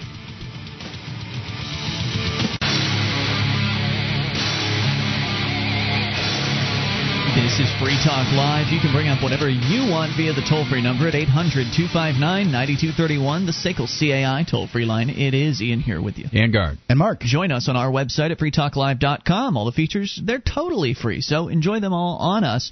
And if you like the show and want to help support Free Talk Live, please learn how to promote the show. If you like the ideas we discuss on this program, and that's what I like to think that Free Talk Live is about, outside of just taking your calls about anything, is ideas, not politics or political personalities or anything like that, the normal nonsense chitter-chatter that you hear on most talk radio across this country, but real ideas that can make a difference in people's lives. I think that's really interesting stuff to talk about. And if you agree, please go to promote.freetalklive.com to learn a variety of different ways, a myriad, a bevy of different ways. A virtual cornucopia. Ooh, that's a good one. A smorgasbord. In which you can help get this show to new listeners across the internet and around the country and around the world on radio stations. So go and get all the details at promote.freetalklive.com. Gene had called in a few moments ago. The Christian anarchist from Tennessee had called in to discuss the idea of ideas and how truly powerful they all are, or they can be. And he pointed out V for Vendetta, which is a fine film. If you haven't seen it, I highly recommend it. But in that scene, or in one of the scenes in the film, he talks about how behind his mask is an idea, and it's one of the reasons why he doesn't take his mask off, besides the fact that his face is disfigured. But one of the reasons why is because that's kind of an important factor to the whole story, is that V isn't so much of a man as he is the idea behind what it is that he's doing. Now, of course, V used violence, and I don't want to make it seem like we're supporting that aspect of the film. The nonviolent aspect wouldn't make a very good film. This is true. Yeah. It wouldn't be great if Parliament didn't blow up at the end. Gandhi was decent, but I like to be better than. Oh my God! I'm not saying Gandhi isn't a good film if you approach it with the right mind frame and everything. Or it's a long mindset, but it's tough. I would like to say, however, that I did see a film this weekend that it has really nothing to it from a movie standpoint, but. As far as substance goes, but they really managed to make Ratatouille a very interesting and compelling film. Okay, Go ahead. Oh, no. So, Gard, you were talking about ideas and government indoctrination, and you kind of had to rush yourself because we were getting up to the break. And I wanted to make sure that you got everything out, or if you wanted to explain a little more, explicate. Well, yeah, there were a couple things that I wanted to bring up. First off, one of the things that I think is difficult to get around is the public education system. Most of us who are in the freedom movement understand that, and a lot of damage done there. Oh yeah, absolutely. And you guys do a fantastic job in getting people who retained their critical thinking abilities throughout the government school systems. Because let's face it, most everybody is educated in the government school system, if you want to call it educated. Educated, and they stupid. come out.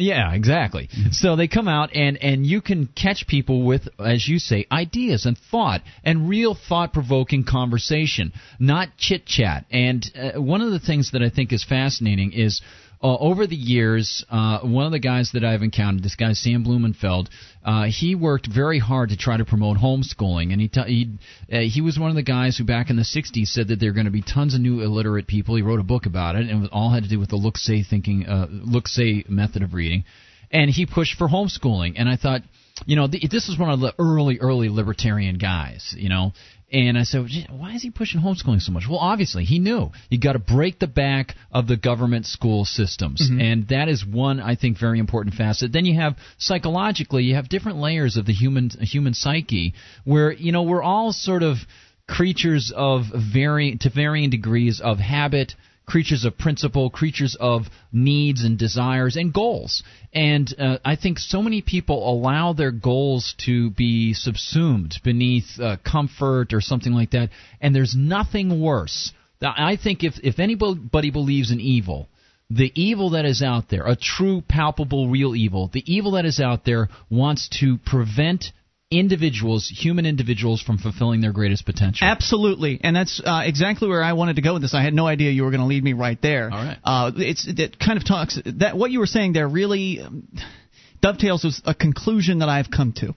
And that is sort of about the nature of the existence that we have here. I mean, the religious people will tell you, well, there's Satan and there's God, and if you're on one side, then you're good, and if you're on the other side, I think that's just a silly story people are told. But I do believe there are two forces at work in this universe. There's the force you were sort of describing, the people that they've got two sides to them, right? They've got this sort of active side where they want certain things and they want to go out and go do those things, and then the other side, there's this other side of laziness where you just want to lounge and you don't want to do anything. And I'm not saying one side's necessarily better than the other. I mean, there's certainly a time for leisure. I just came back from a vacation. So I think being lazy occasionally is okay if it's in reward to yourself and for it's doing not things. at somebody else's expense. Right, and if it's in reward for yourself for doing things productively. So if you've gotten some things done, you can play a video game or something like that, for instance.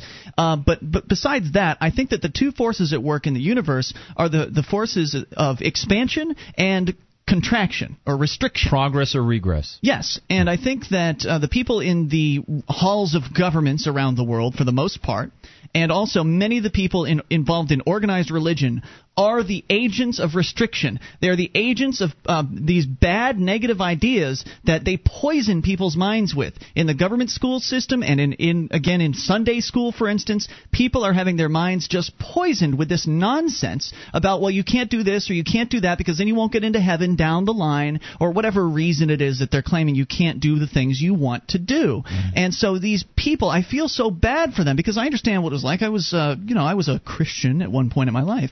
But these people that live their lives by this handed down doctrine that has come from on high, some other man or woman has written something down on a piece of paper, whether they call it the Bible or the Quran or laws. They've taken all this stuff that's just been handed down on high, and if it contradicts what it is that they want in life, whether it's to smoke marijuana or to have sex with somebody of the same gender, whatever it is, and they tell themselves, oh, I can't do that because then I won't go to heaven when I die, or then I might get put in a jail cell, or whatever it is the perceived consequences might be. They restrict their expansion. They restrict the expansion of themselves into whatever it is they wanted to become. Yeah. And that sounds like hell to me. To somebody who has gotten past that, I'd like to think, still some of it poisons me. Sometimes those old thoughts come back. The old crap that I was taught in religion still comes back into my head. And a day doesn't go by that I'm not arguing an imaginary court battle with God at the end of time.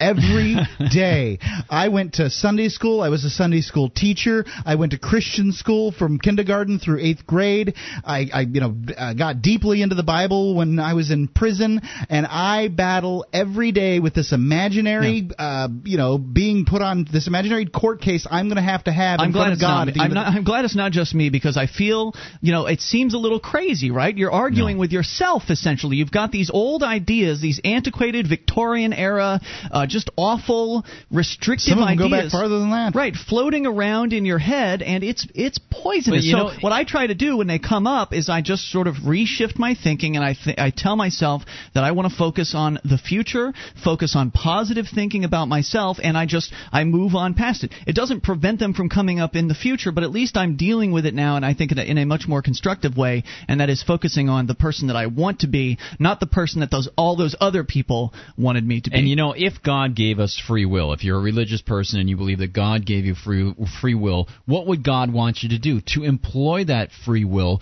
to the utmost, to the greatest of your abilities. He gave you abilities. So why would you squander those things? It would seem that it would be the other side that would want you to squander those things. Yes. And capitalism is the only thing, the only creation of man that allows for those God-given abilities to flourish to their utmost. I don't know if I would use the term capitalism. I think that the free market is a better term. Yes. First of all, capitalism if you want to use damaged. That's a very good point. But besides it still that, is a valid But besides term, that, Guard, if what you want in your life is to live on a commune, then capitalism doesn't really apply to you in that area. Well, so if what you want to do is share everything. And again, a lot of times people say, well, you can have libertarian commune, but again, at the heart of it is voluntarism. It's choice. Yes, exactly. Right. So we'll say right, exactly, in the free market, and that would be a free market point. And I think on the other side, what is the agent that allows for sloth? What is the agent that suppresses individual choice, suppresses these developments? If the Satan is out there, the one thing he wants to do is slough off as many people as he possibly can.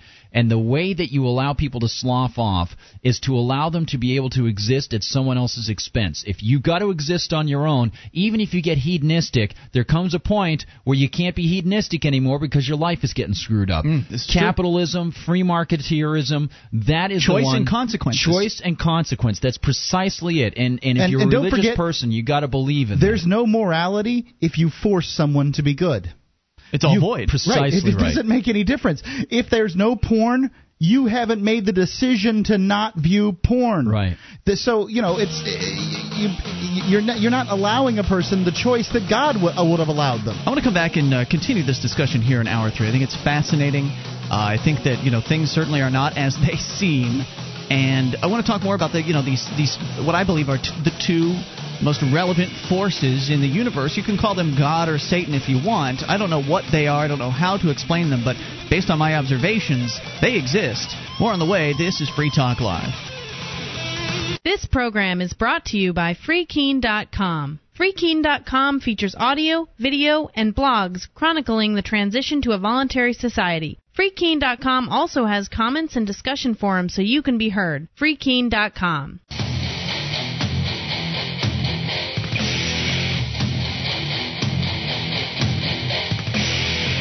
This is Free Talk Live. We are launching into hour number 3 of the program. You can take control of the airwaves via the toll-free number at 800-259-9231, the SACL CAI toll-free line. It's Ian here with you. And Guard. And Mark. And you can join us on our website at freetalklive.com. All the features are free, so enjoy those on us. Again, freetalklive.com. Now, for those of you just tuning in, last hour we got into a conversation about sort of, I don't even know how we even started the discussion. It was about the nature of humans they like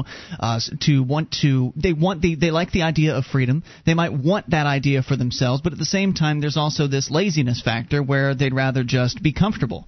They'd rather not step outside of their comfort zones for fear of doing something that might cause some sort of unwanted consequences, like the police showing up or going to hell. Because we were talking about not just government but also organized religion. Yeah. And I was discussing how I have come to the conclusion in my life, based on what little I know and the observations that I've made over my 28 years here, that there seem to be two main forces at work in the universe. And I believe that they are expansion and restriction. And I think that the universe's most natural state of being is expansion. Because look at what science says. Science says that the universe started very, very small, and then it just kept getting bigger and bigger and bigger, and it's still supposedly the edge of the universe, wherever that is, if it can even be described as an edge, for whatever basic conceptualization we have of it, is still out there expanding. It's still out there getting bigger at all times. And so the universe expands naturally, but there seems to be another force trying to counteract that, trying to get people to not expand their mind, trying to get people to not, don't take drugs, don't have sex with people of the same gender, don't curse, don't do all kinds. There's this whole list of don't do this, don't do that, and if you follow our list of things not to do, whether our list is the government or your organized religion of choice, if you follow our list, then you'll be taken to the promised land of either or the a happy nice place or whatever. Just some right. Something that somebody made up. Yeah, it's you can almost liken it historically to, as you say, the growth of artificial religion, organized religion, and particularly the growth of government, the organic growth of the common law in Europe versus the growth of codes. I had a great conversation with Sheldon Richmond, who had a very insightful article, because we were talking about law itself, and I was saying, why am I opposed to law? Because law is an artificial abstraction that is thrust on people whether they like it or not. It's not voluntary. And the common laws that they had back as the UK grew and Ireland and so on, the common laws often were pretty much just common sense ways of people to interact. You don't need law if you have voluntary agreements on how people are going to act. It's my understanding that is where the phrase ignorance of the law is no excuse actually originated, in that how could you not know that it's bad to hurt somebody or destroy their property? There is no excuse for that level of ignorance. And Sheldon, I was just going to say, Sheldon, and he made a great point that I was sort of thinking about, and I think it ties in with what you're saying, Ian. Sheldon mentioned that the manipulators, the people who wanted to take advantage of this, they took the common law and they said, we'll codify all this for you. We'll put it into a system for you. We'll do this for you. And then they use it to excuse ruling people. They use it to excuse running their lives. And unfortunately, there is that facet of human personality that will say, yeah, it's just easier for me to just go along with what they're saying. And right. And that's the restriction. And I think it's also from the other side of the equation. People, it's easier to rule people and get them to do what you want them to do than it is to go out and do it yourself. It's easier to run a welfare program for the government and say, I'm going to put you in jail if you don't give me however much I want for my welfare program, than it is to run St. Jude's Hospital, and where convince people. Convince people to give you money. And the problem is, you go back to Bastiat's what is seen and what is not seen. Because if you just leave the sentence off there that it's easier to do it through government than it is to do it through the private marketplace, then people could say, that's an excuse to just have government then. It's easier.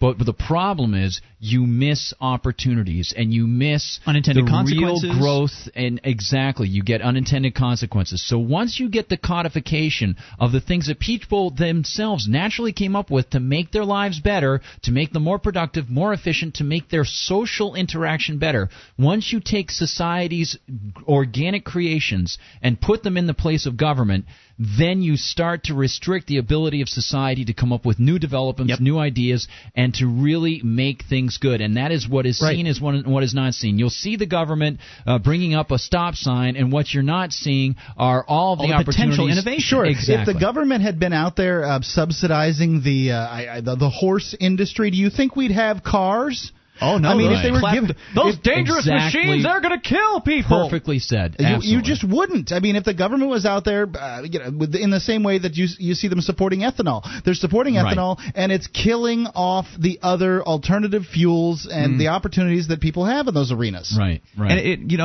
want to touch on something you sort of mentioned, the idea that if you can get people to believe as you do, or get them to believe the ideas you want them to believe, you effectively get them to surrender themselves, right? That's exactly it. Because you can really have what you want if you go after it.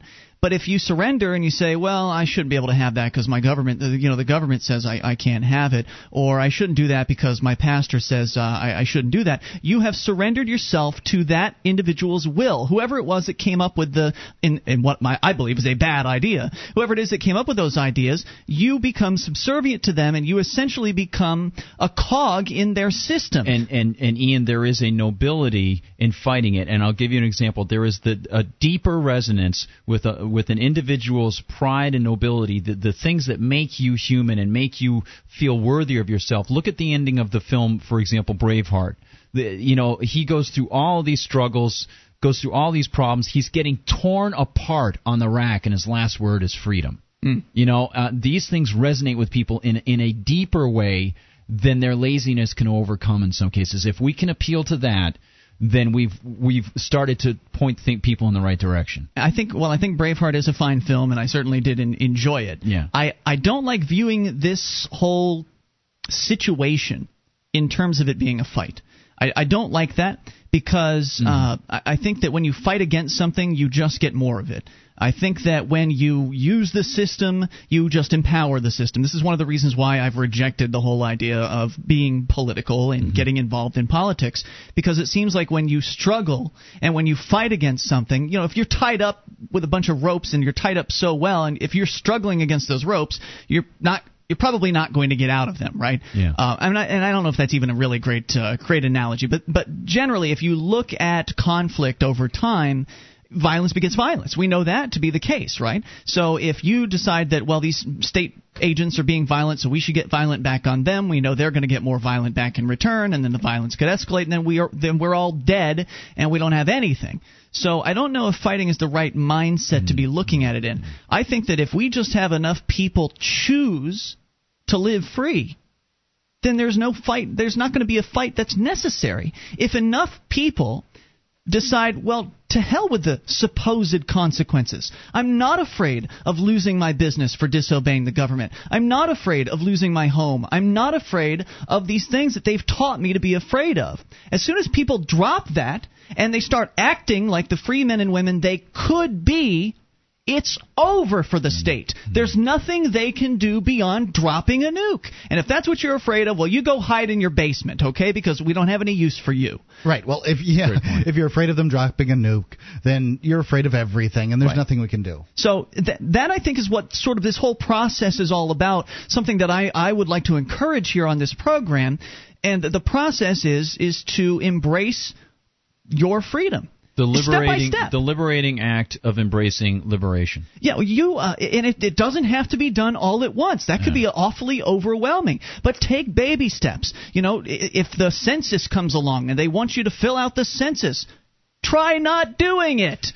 You know, just little things like that, and then test the waters and see what happens. Better yet, get here to New Hampshire where you can be surrounded by people that think like you do, and then start testing the waters here and watch and be amazed at the results that you will get. You don't have to fight these people. That's all. That's what I'm trying to say. Yep, it's great. Mark? Anything else? I'm good. All right, we're going to get back to your calls here. 800-259-9231. You're welcome to comment on this whole discussion of ideas and how if you believe in somebody else's idea and you follow that, you are essentially submitting yourself to them and you're being controlled by them. And that's what's going on a massive worldwide scale. And all that it takes to stop it is for you to stop obeying. More on the way. You take control. This is Free Talk Live, 800-259-9231.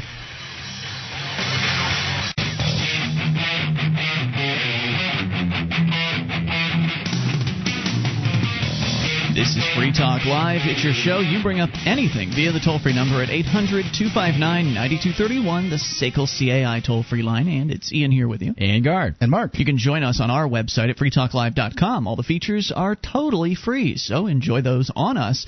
And they include the updates. You get signed up, we keep you in the loop. Whenever there's something you need to know about Free Talk Live, just go to updates.freetalklive.com. Get on the list for free. That's updates.freetalklive.com. And we should talk about Gardner's website briefly here. It is libertyconspiracy.com. Yes, sir. People can go there. They can get in touch with you. They can download your show, which you do your own radio show 5 days a week, and that is available on your website at libertyconspiracy.com. Thank you, Ian. Thank you. Let's continue. Your calls, we go to them. It is Cliff in Florida on the amp line. Cliff, you're on Free Talk Live. Hey, guys. How you doing tonight? What's on your mind, Cliff? Hey, firstly, I want to tell Gardner and Mark that they did an awesome job on Saturday night. It was a great show. Hey, high five, Mark. Go. Yeah. But going on to what I was calling about is the last subject you guys were discussing as far as, I guess, the ultimate question. And the look at it is basically if you're a religious person, right, if you take a look at Genesis, for instance, one of the most crucial things that God gave humanity is free choice. Yeah. Right. So, from a Christian point of view, to me, it's just the ultimate. I don't know. It's the ultimate thing to leading a good life is making sure that your neighbor has free choice. And I've been thinking about that for like the last week also. When you're mixing, it's a choice between do I want to oppress somebody or do I want to let them do what they want to do? And so long as it's not bothering anybody else, I really don't see the issue with it. I think it's a great point. You know, if you want to, and again, you could tie that whole idea in to being God-like. I mean, if you're allowing your neighbors to make their own choices, sons of God. that essentially does make you like God, whereas if you are trying to control your neighbor, then you're like the other side, the controlling, restricting force. And again, I'm not a big Christian, but it's so simple. They even say it. Do unto your neighbor as you want done to yourself. If you wouldn't put yourself in prison for not paying taxes, why would you want to put your neighbor in prison for doing the same thing? Yeah. So, this is going on to everybody that's a Christian out there. Now, the problem with the golden rule is Cliff, the problem with the golden rule is if you are a sadist, then that doesn't apply, because then you do unto your neighbor as you would have done unto yourself. Oh, we lost Cliff. Cell phone probably dropped off. Yeah. So do you see what I'm saying? The golden rule is not... I mean, generally for good people it makes sense, but for people that but there are people out there that would actually call this show and say, yes, if I didn't pay my taxes, I would deserve to go to jail. Yes, they would, because they absolutely would, because they bought into the idea. They're statists. Excuse me. They've bought into that. They've been sold that particular paradigm, and they don't question their premises, and so therefore it's like we were talking about before. Because they believe in those ideas that they've been taught, they are effectively controlled at some level by the people that are essentially putting those ideas out there. Yeah. They're leveraging those people that some might call the elites. Those people are leveraging your work and your effort for their benefit, and they own you if you believe in their government or religious belief system, whatever it is that it is. If you're not doing something because you believe something negative will happen from government or some unearthly force, you are allowing yourself to be controlled. If you're not doing something because you believe there's something wrong with it, then that's your free choice, and that's okay. I don't know if people say there are two kinds of people or three kinds of people or 3.27 kinds of people, whatever. But a great example, I think, of the different types of approaches to life.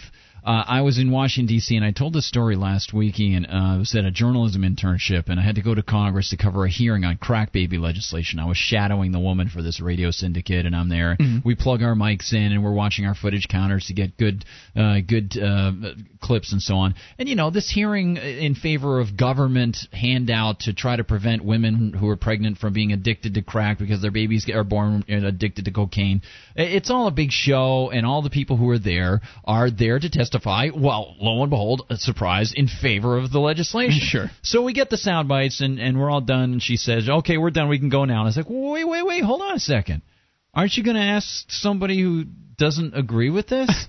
And she's like, well, that's not my job. For her, it was easier. Yeah, I was like, what do you mean it's not your job? She goes, I'm here to cover the event. The event was this hearing, and now I'm going to go do the report. I was like, well, all you are now is a conduit and an amplifier for them. You're just a PR shill for this. Yep. That's why they called it, so they can get this stuff. Use some critical thinking. Take 10 minutes. Call somebody. Get his opinion. Or at least imagine what the other side might say.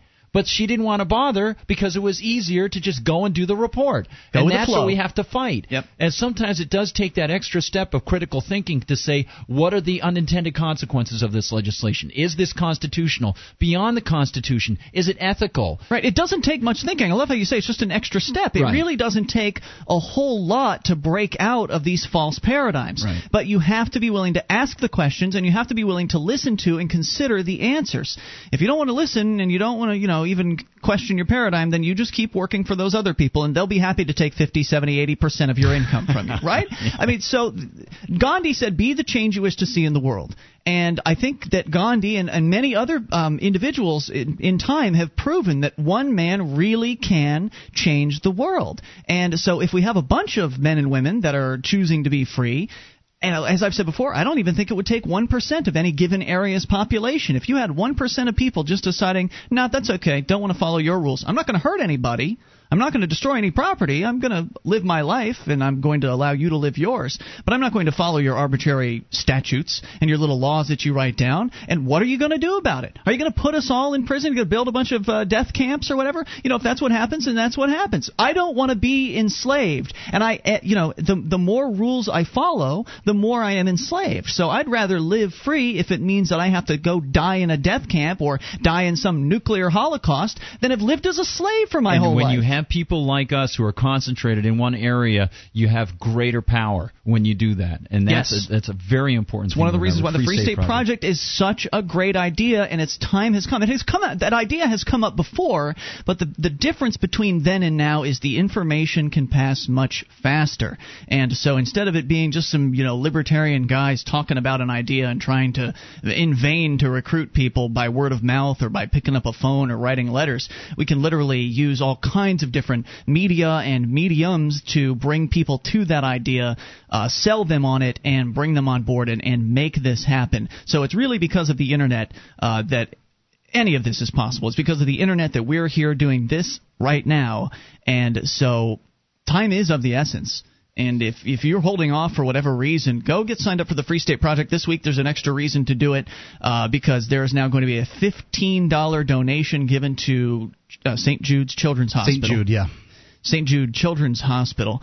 And if you sign up before the end of Thursday for the Free State Project at freestateproject.org. Now, if you're saying to yourself, oh, it's too cold up there, or, oh, I'm really comfortable down here, you've got your own reasons. You do whatever makes you happy. That's why I don't come down. I try not to, at least, to come down on people that feel comfortable and all that. You stay right in your comfort zones. Like I said, they'll take 50% of your income, no problem. If you like the TV that you've got to watch, you're Dancing with the Stars, and you like all the political trinkets they give you to play with, you go ahead and you do all that stuff. We'll be over here in New Hampshire having fun and living as free as we possibly can, step by step, becoming more free men and women every single day. You can have your life if you want it, but it can be better. 800-259-9231 is the SACL CAI toll-free line. You can take control of the airwaves, bring up anything. Speaking of people that are playing games, let's talk about We the People and what they've done with their hunger strike in moments. It's Free Talk Live.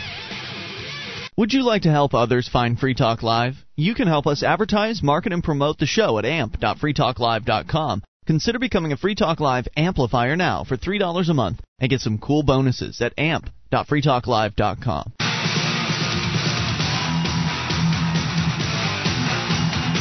This is Free Talk Live. It's your show, and you can bring up anything via the toll-free number 800-259-9231. That's the SACL CAI toll-free line, and it's Ian here with you. And Guard.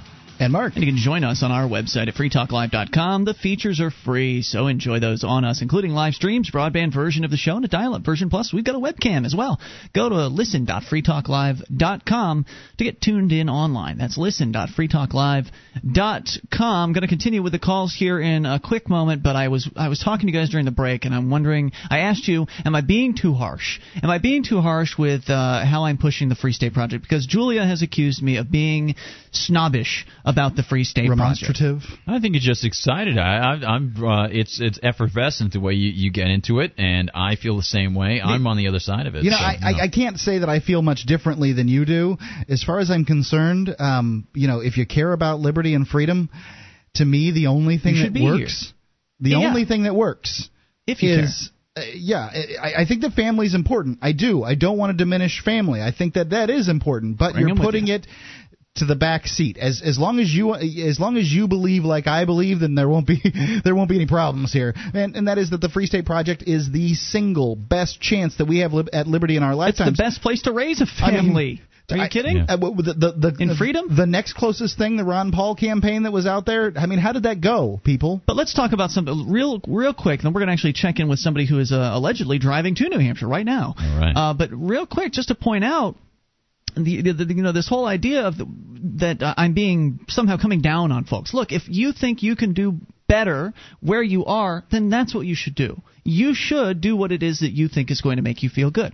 Now, there are some people with real legitimate excuses to not come to New Hampshire. Some people, they've got some sort of physical malady. Their leg swells up in the cold or something like that, right? Or maybe there's a reason why they can't get into the country. In fact, you know a guy that has sort of a similar story, right? Well, yeah, I know several that can't get into the country and want to sign up for the Free State Project. I don't think that should stop you, by the way, personally, from signing up for the Free State Project. It's a statement of intent. I will. Will means you wish to, right? So I will move sort of says it. I don't know. When 20,000 other people are ready to go, I'll go, right? Right. I'm not quite. I don't think that the government strictures should prevent you from signing up for the Free State Project. Just because it might be difficult, from from a standpoint. Okay, of, let's say they go ahead and sign up, though. Okay. Then the issue is actually getting here, right? Then there are certain things that may not make it too possible for them to get here now. For instance, the Free State Project is encouraging people to come sooner rather than later, and so am I. If you can get to New Hampshire and get active sooner rather than later, do everything you can to do that. But if you have things that are in the way, like, border guards, for instance, then you've got a real legitimate concern and something that needs to be dealt with. So how's this one guy dealing with that? Well, I mean, he doesn't see himself moving anytime soon. I thought you were going to tell me what he's doing with. Are we not allowed to talk about what he's doing with his money? I'm sorry. I did not understand what the question was. Yeah, you have a guy that you know. There's a gentleman from outside the country that has begun a fund with the help of some other listeners, a fund to help people who are participating in civil disobedience here in New Hampshire and maybe around the United States. I'm not sure what the scope of it all is entirely, but he's donating $300 a month for the advertisement of the fund, and that will begin soon, so that people could donate to the fund.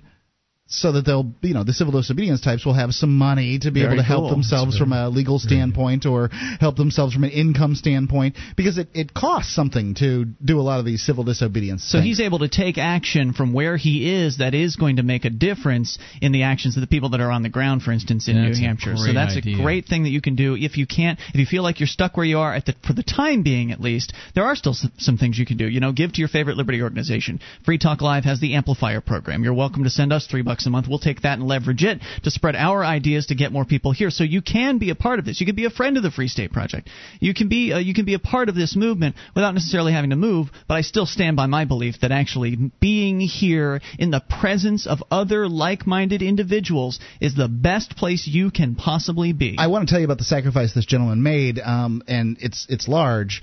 In order to get his wife to go for this $300 thing, which you can imagine, for me at least, it would be very difficult to say, hey, honey, we're going to give $300 a month for freedom-oriented stuff. Mm-hmm. He gave up smoking. Wow.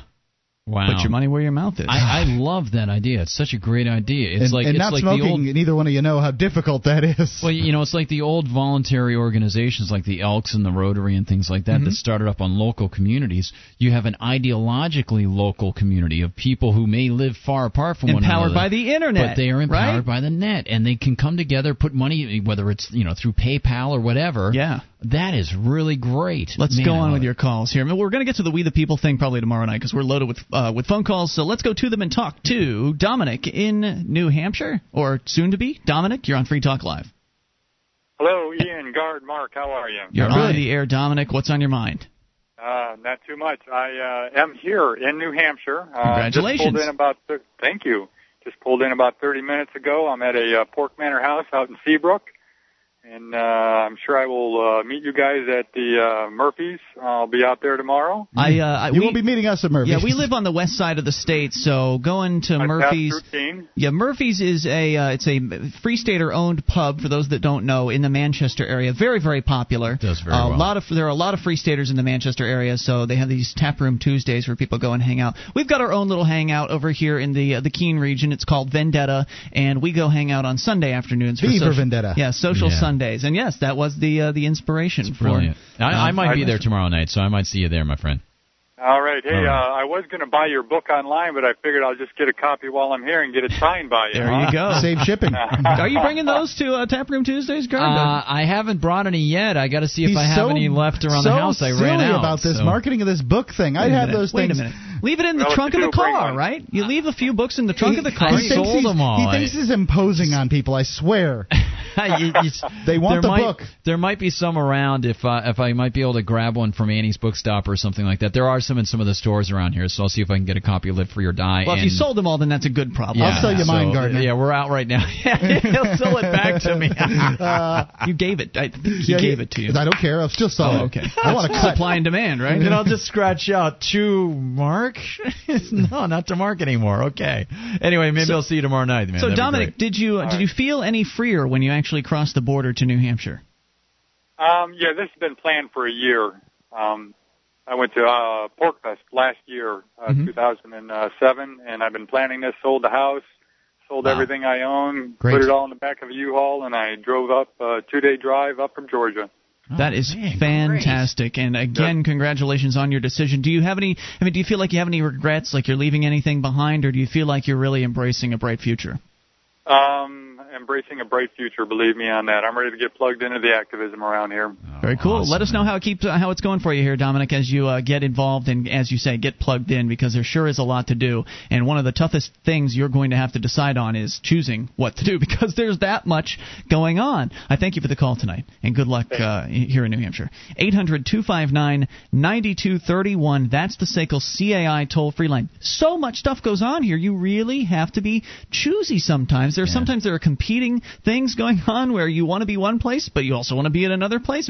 These are really great problems to have that I'm going to bet you don't have where you live. I'm going to just go out on a limb here and say that you don't have two great Liberty events going on at the same time from which to choose to attend where you live. Betting you that's not the case. It certainly wasn't the case down in Sarasota, Florida, where I was born and raised. Anything Liberty-oriented, I had to start, and that was about it. Dennis Goddard from the New Hampshire Liberty Alliance called in on Saturday, I believe, and he said that of the candidates that the New Hampshire Liberty Alliance endorsed, I think there were 160. If I have my numbers wrong, I'm only off by maybe 10. That's going on in your state, right? There's 160 Liberty-oriented people running for, I believe, just the state house.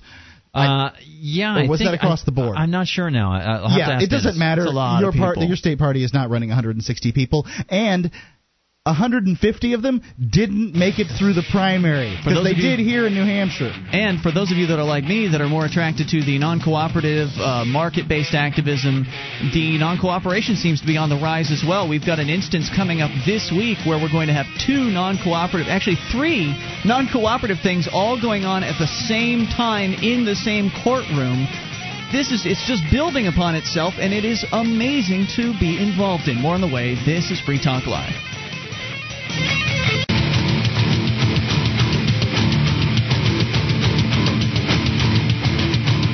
This is Free Talk Live. You can take control of the airwaves via the toll-free number at 800-259-9231. The SACL CAI toll-free line, though. If you don't get your call in now, you probably won't get on.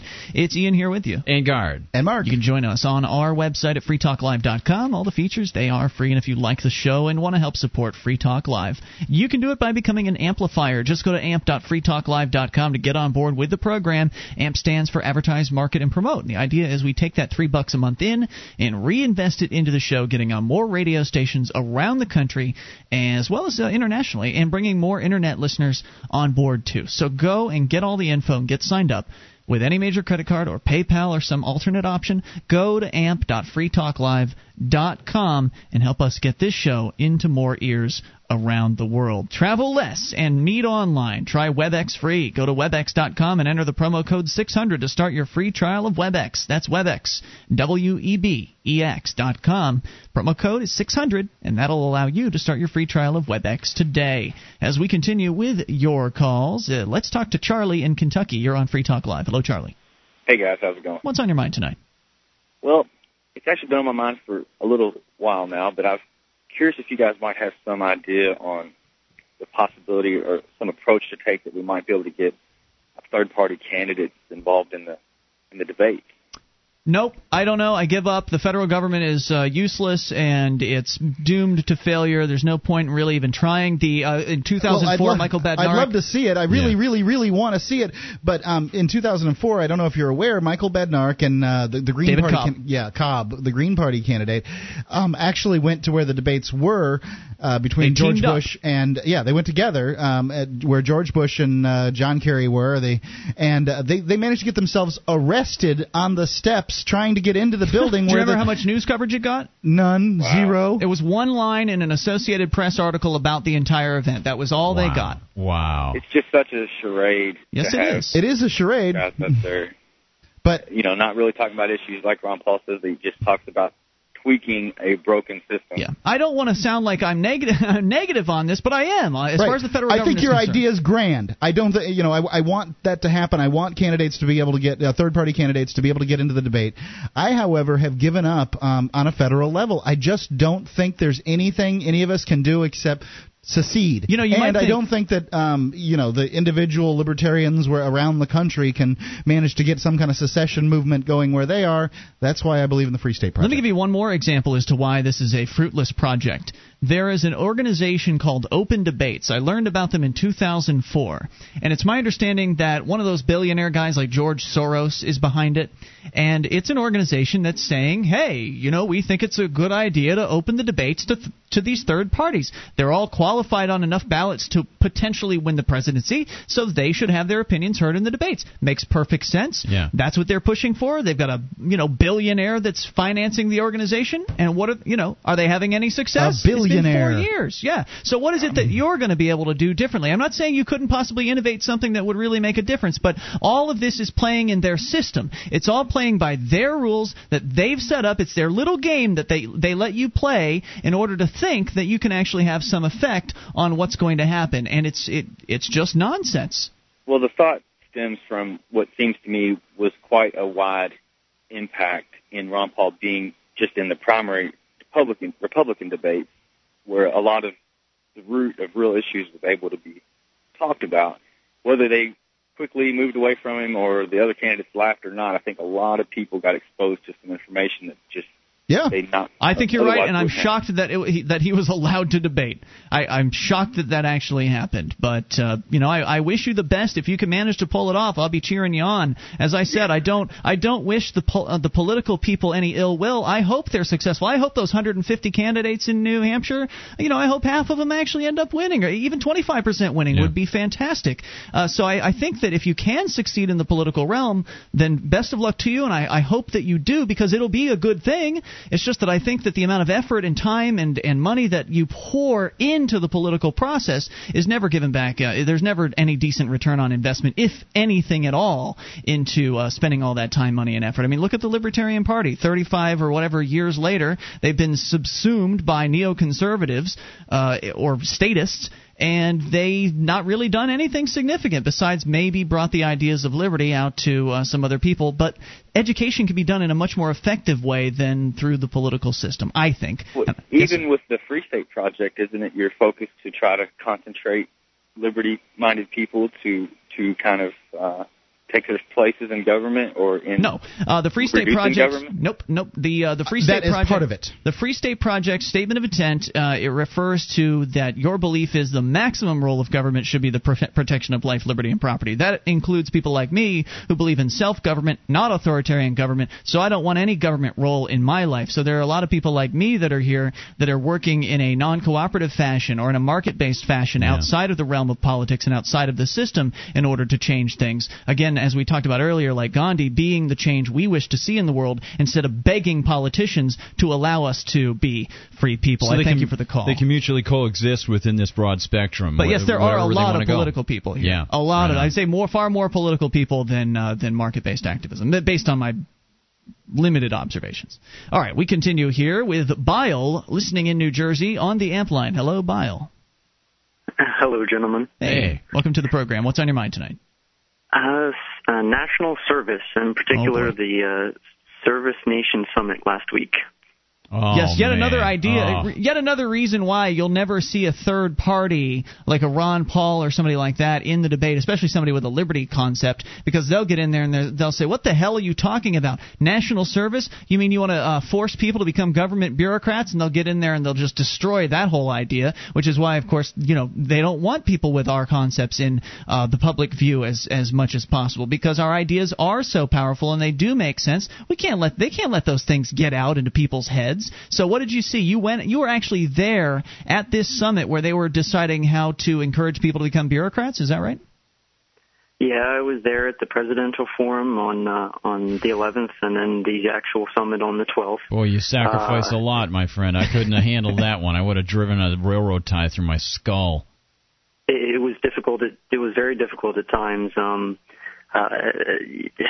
Reminded me of Hitler Youth videos at times, but I have to concur because I did watch some of the presidential portion where they had Barack Obama and John McCain, and they did this interview with them where they started out with a question about September 11th, of course, because the event took place on September 11th, so it was essentially pandering to people's nationalistic pride in order to open them up to the idea of working for the government for a couple of years of their life to be more bureaucratized, than they already might be. And it was just so sad to watch it happen. It was really as bad as you might have imagined it would possibly be. The videos are actually online if you want to subject yourself to them to get some idea of what it is that Byle's talking about. But if you want to go ahead and summarize some highlights, Byle, and then maybe, I don't know what your work schedule's like or whatever, but if we could get you on the show at the beginning of the show, I think that would be ideal, so we could discuss this in a little bit more detail than we can do in the next 2 minutes. But if you want to get some highlights out, now would be a good time for that.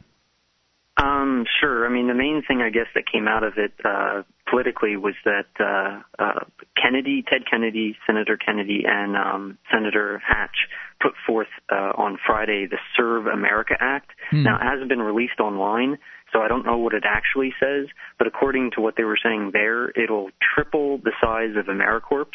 Oh, my. Oh, good. And to about 250,000 from about 75,000.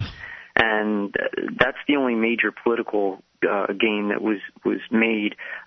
Both McCain and Obama have co-sponsored it, including Hillary Clinton, along with Christopher Dodd, I believe. Right, and this is how they're playing this. They're coming out and they're saying, "Look, see, we're bipartisan. We can agree on some things, and one of the things we agree on is that the best Americans are bureaucrats." That was the suggestion, and I don't have any audio clips to play or anything like that. I know that somebody was transcribing some of it on our bulletin board system at bbs.freetalklive.com, and there's really some amazing, just garbage doublespeak stuff that those people said on September 11th in those conversations that essentially said, "Oh, well, there are those people in the market, and they're okay doing their private services, but the best kinds of people are the ones that have served." So they're suggesting that you haven't served unless you've been a bureaucrat. Yeah. Which is so disgusting, and now they're both getting behind it, and they're saying, yeah, this is what America needs is more bureaucrats. That's the translation of what it is that they're doing. Yeah, the first sign I saw that was when he was talking with Rick Warren at the church, and he asked him, "What's your biggest regret?" And for about 10 seconds, McCain said, "I think my biggest regret was the failure of my first marriage, and I think my biggest regret about America is that we don't do enough for other people." Hey, is it possible to get you to call back at the beginning of the show and we can discuss this in a little bit more detail? Sure, I'll call back tomorrow. That would be great. We'll talk to you then, talk more about Service Nation, because I was just disgusted watching those videos, which is what I figured would happen. We'll see you tomorrow night, and there's so much more on the table to talk about. And, of course, you can bring up anything. That's the point of the show. This is Free Talk Live. Online in the meantime at freetalklive.com.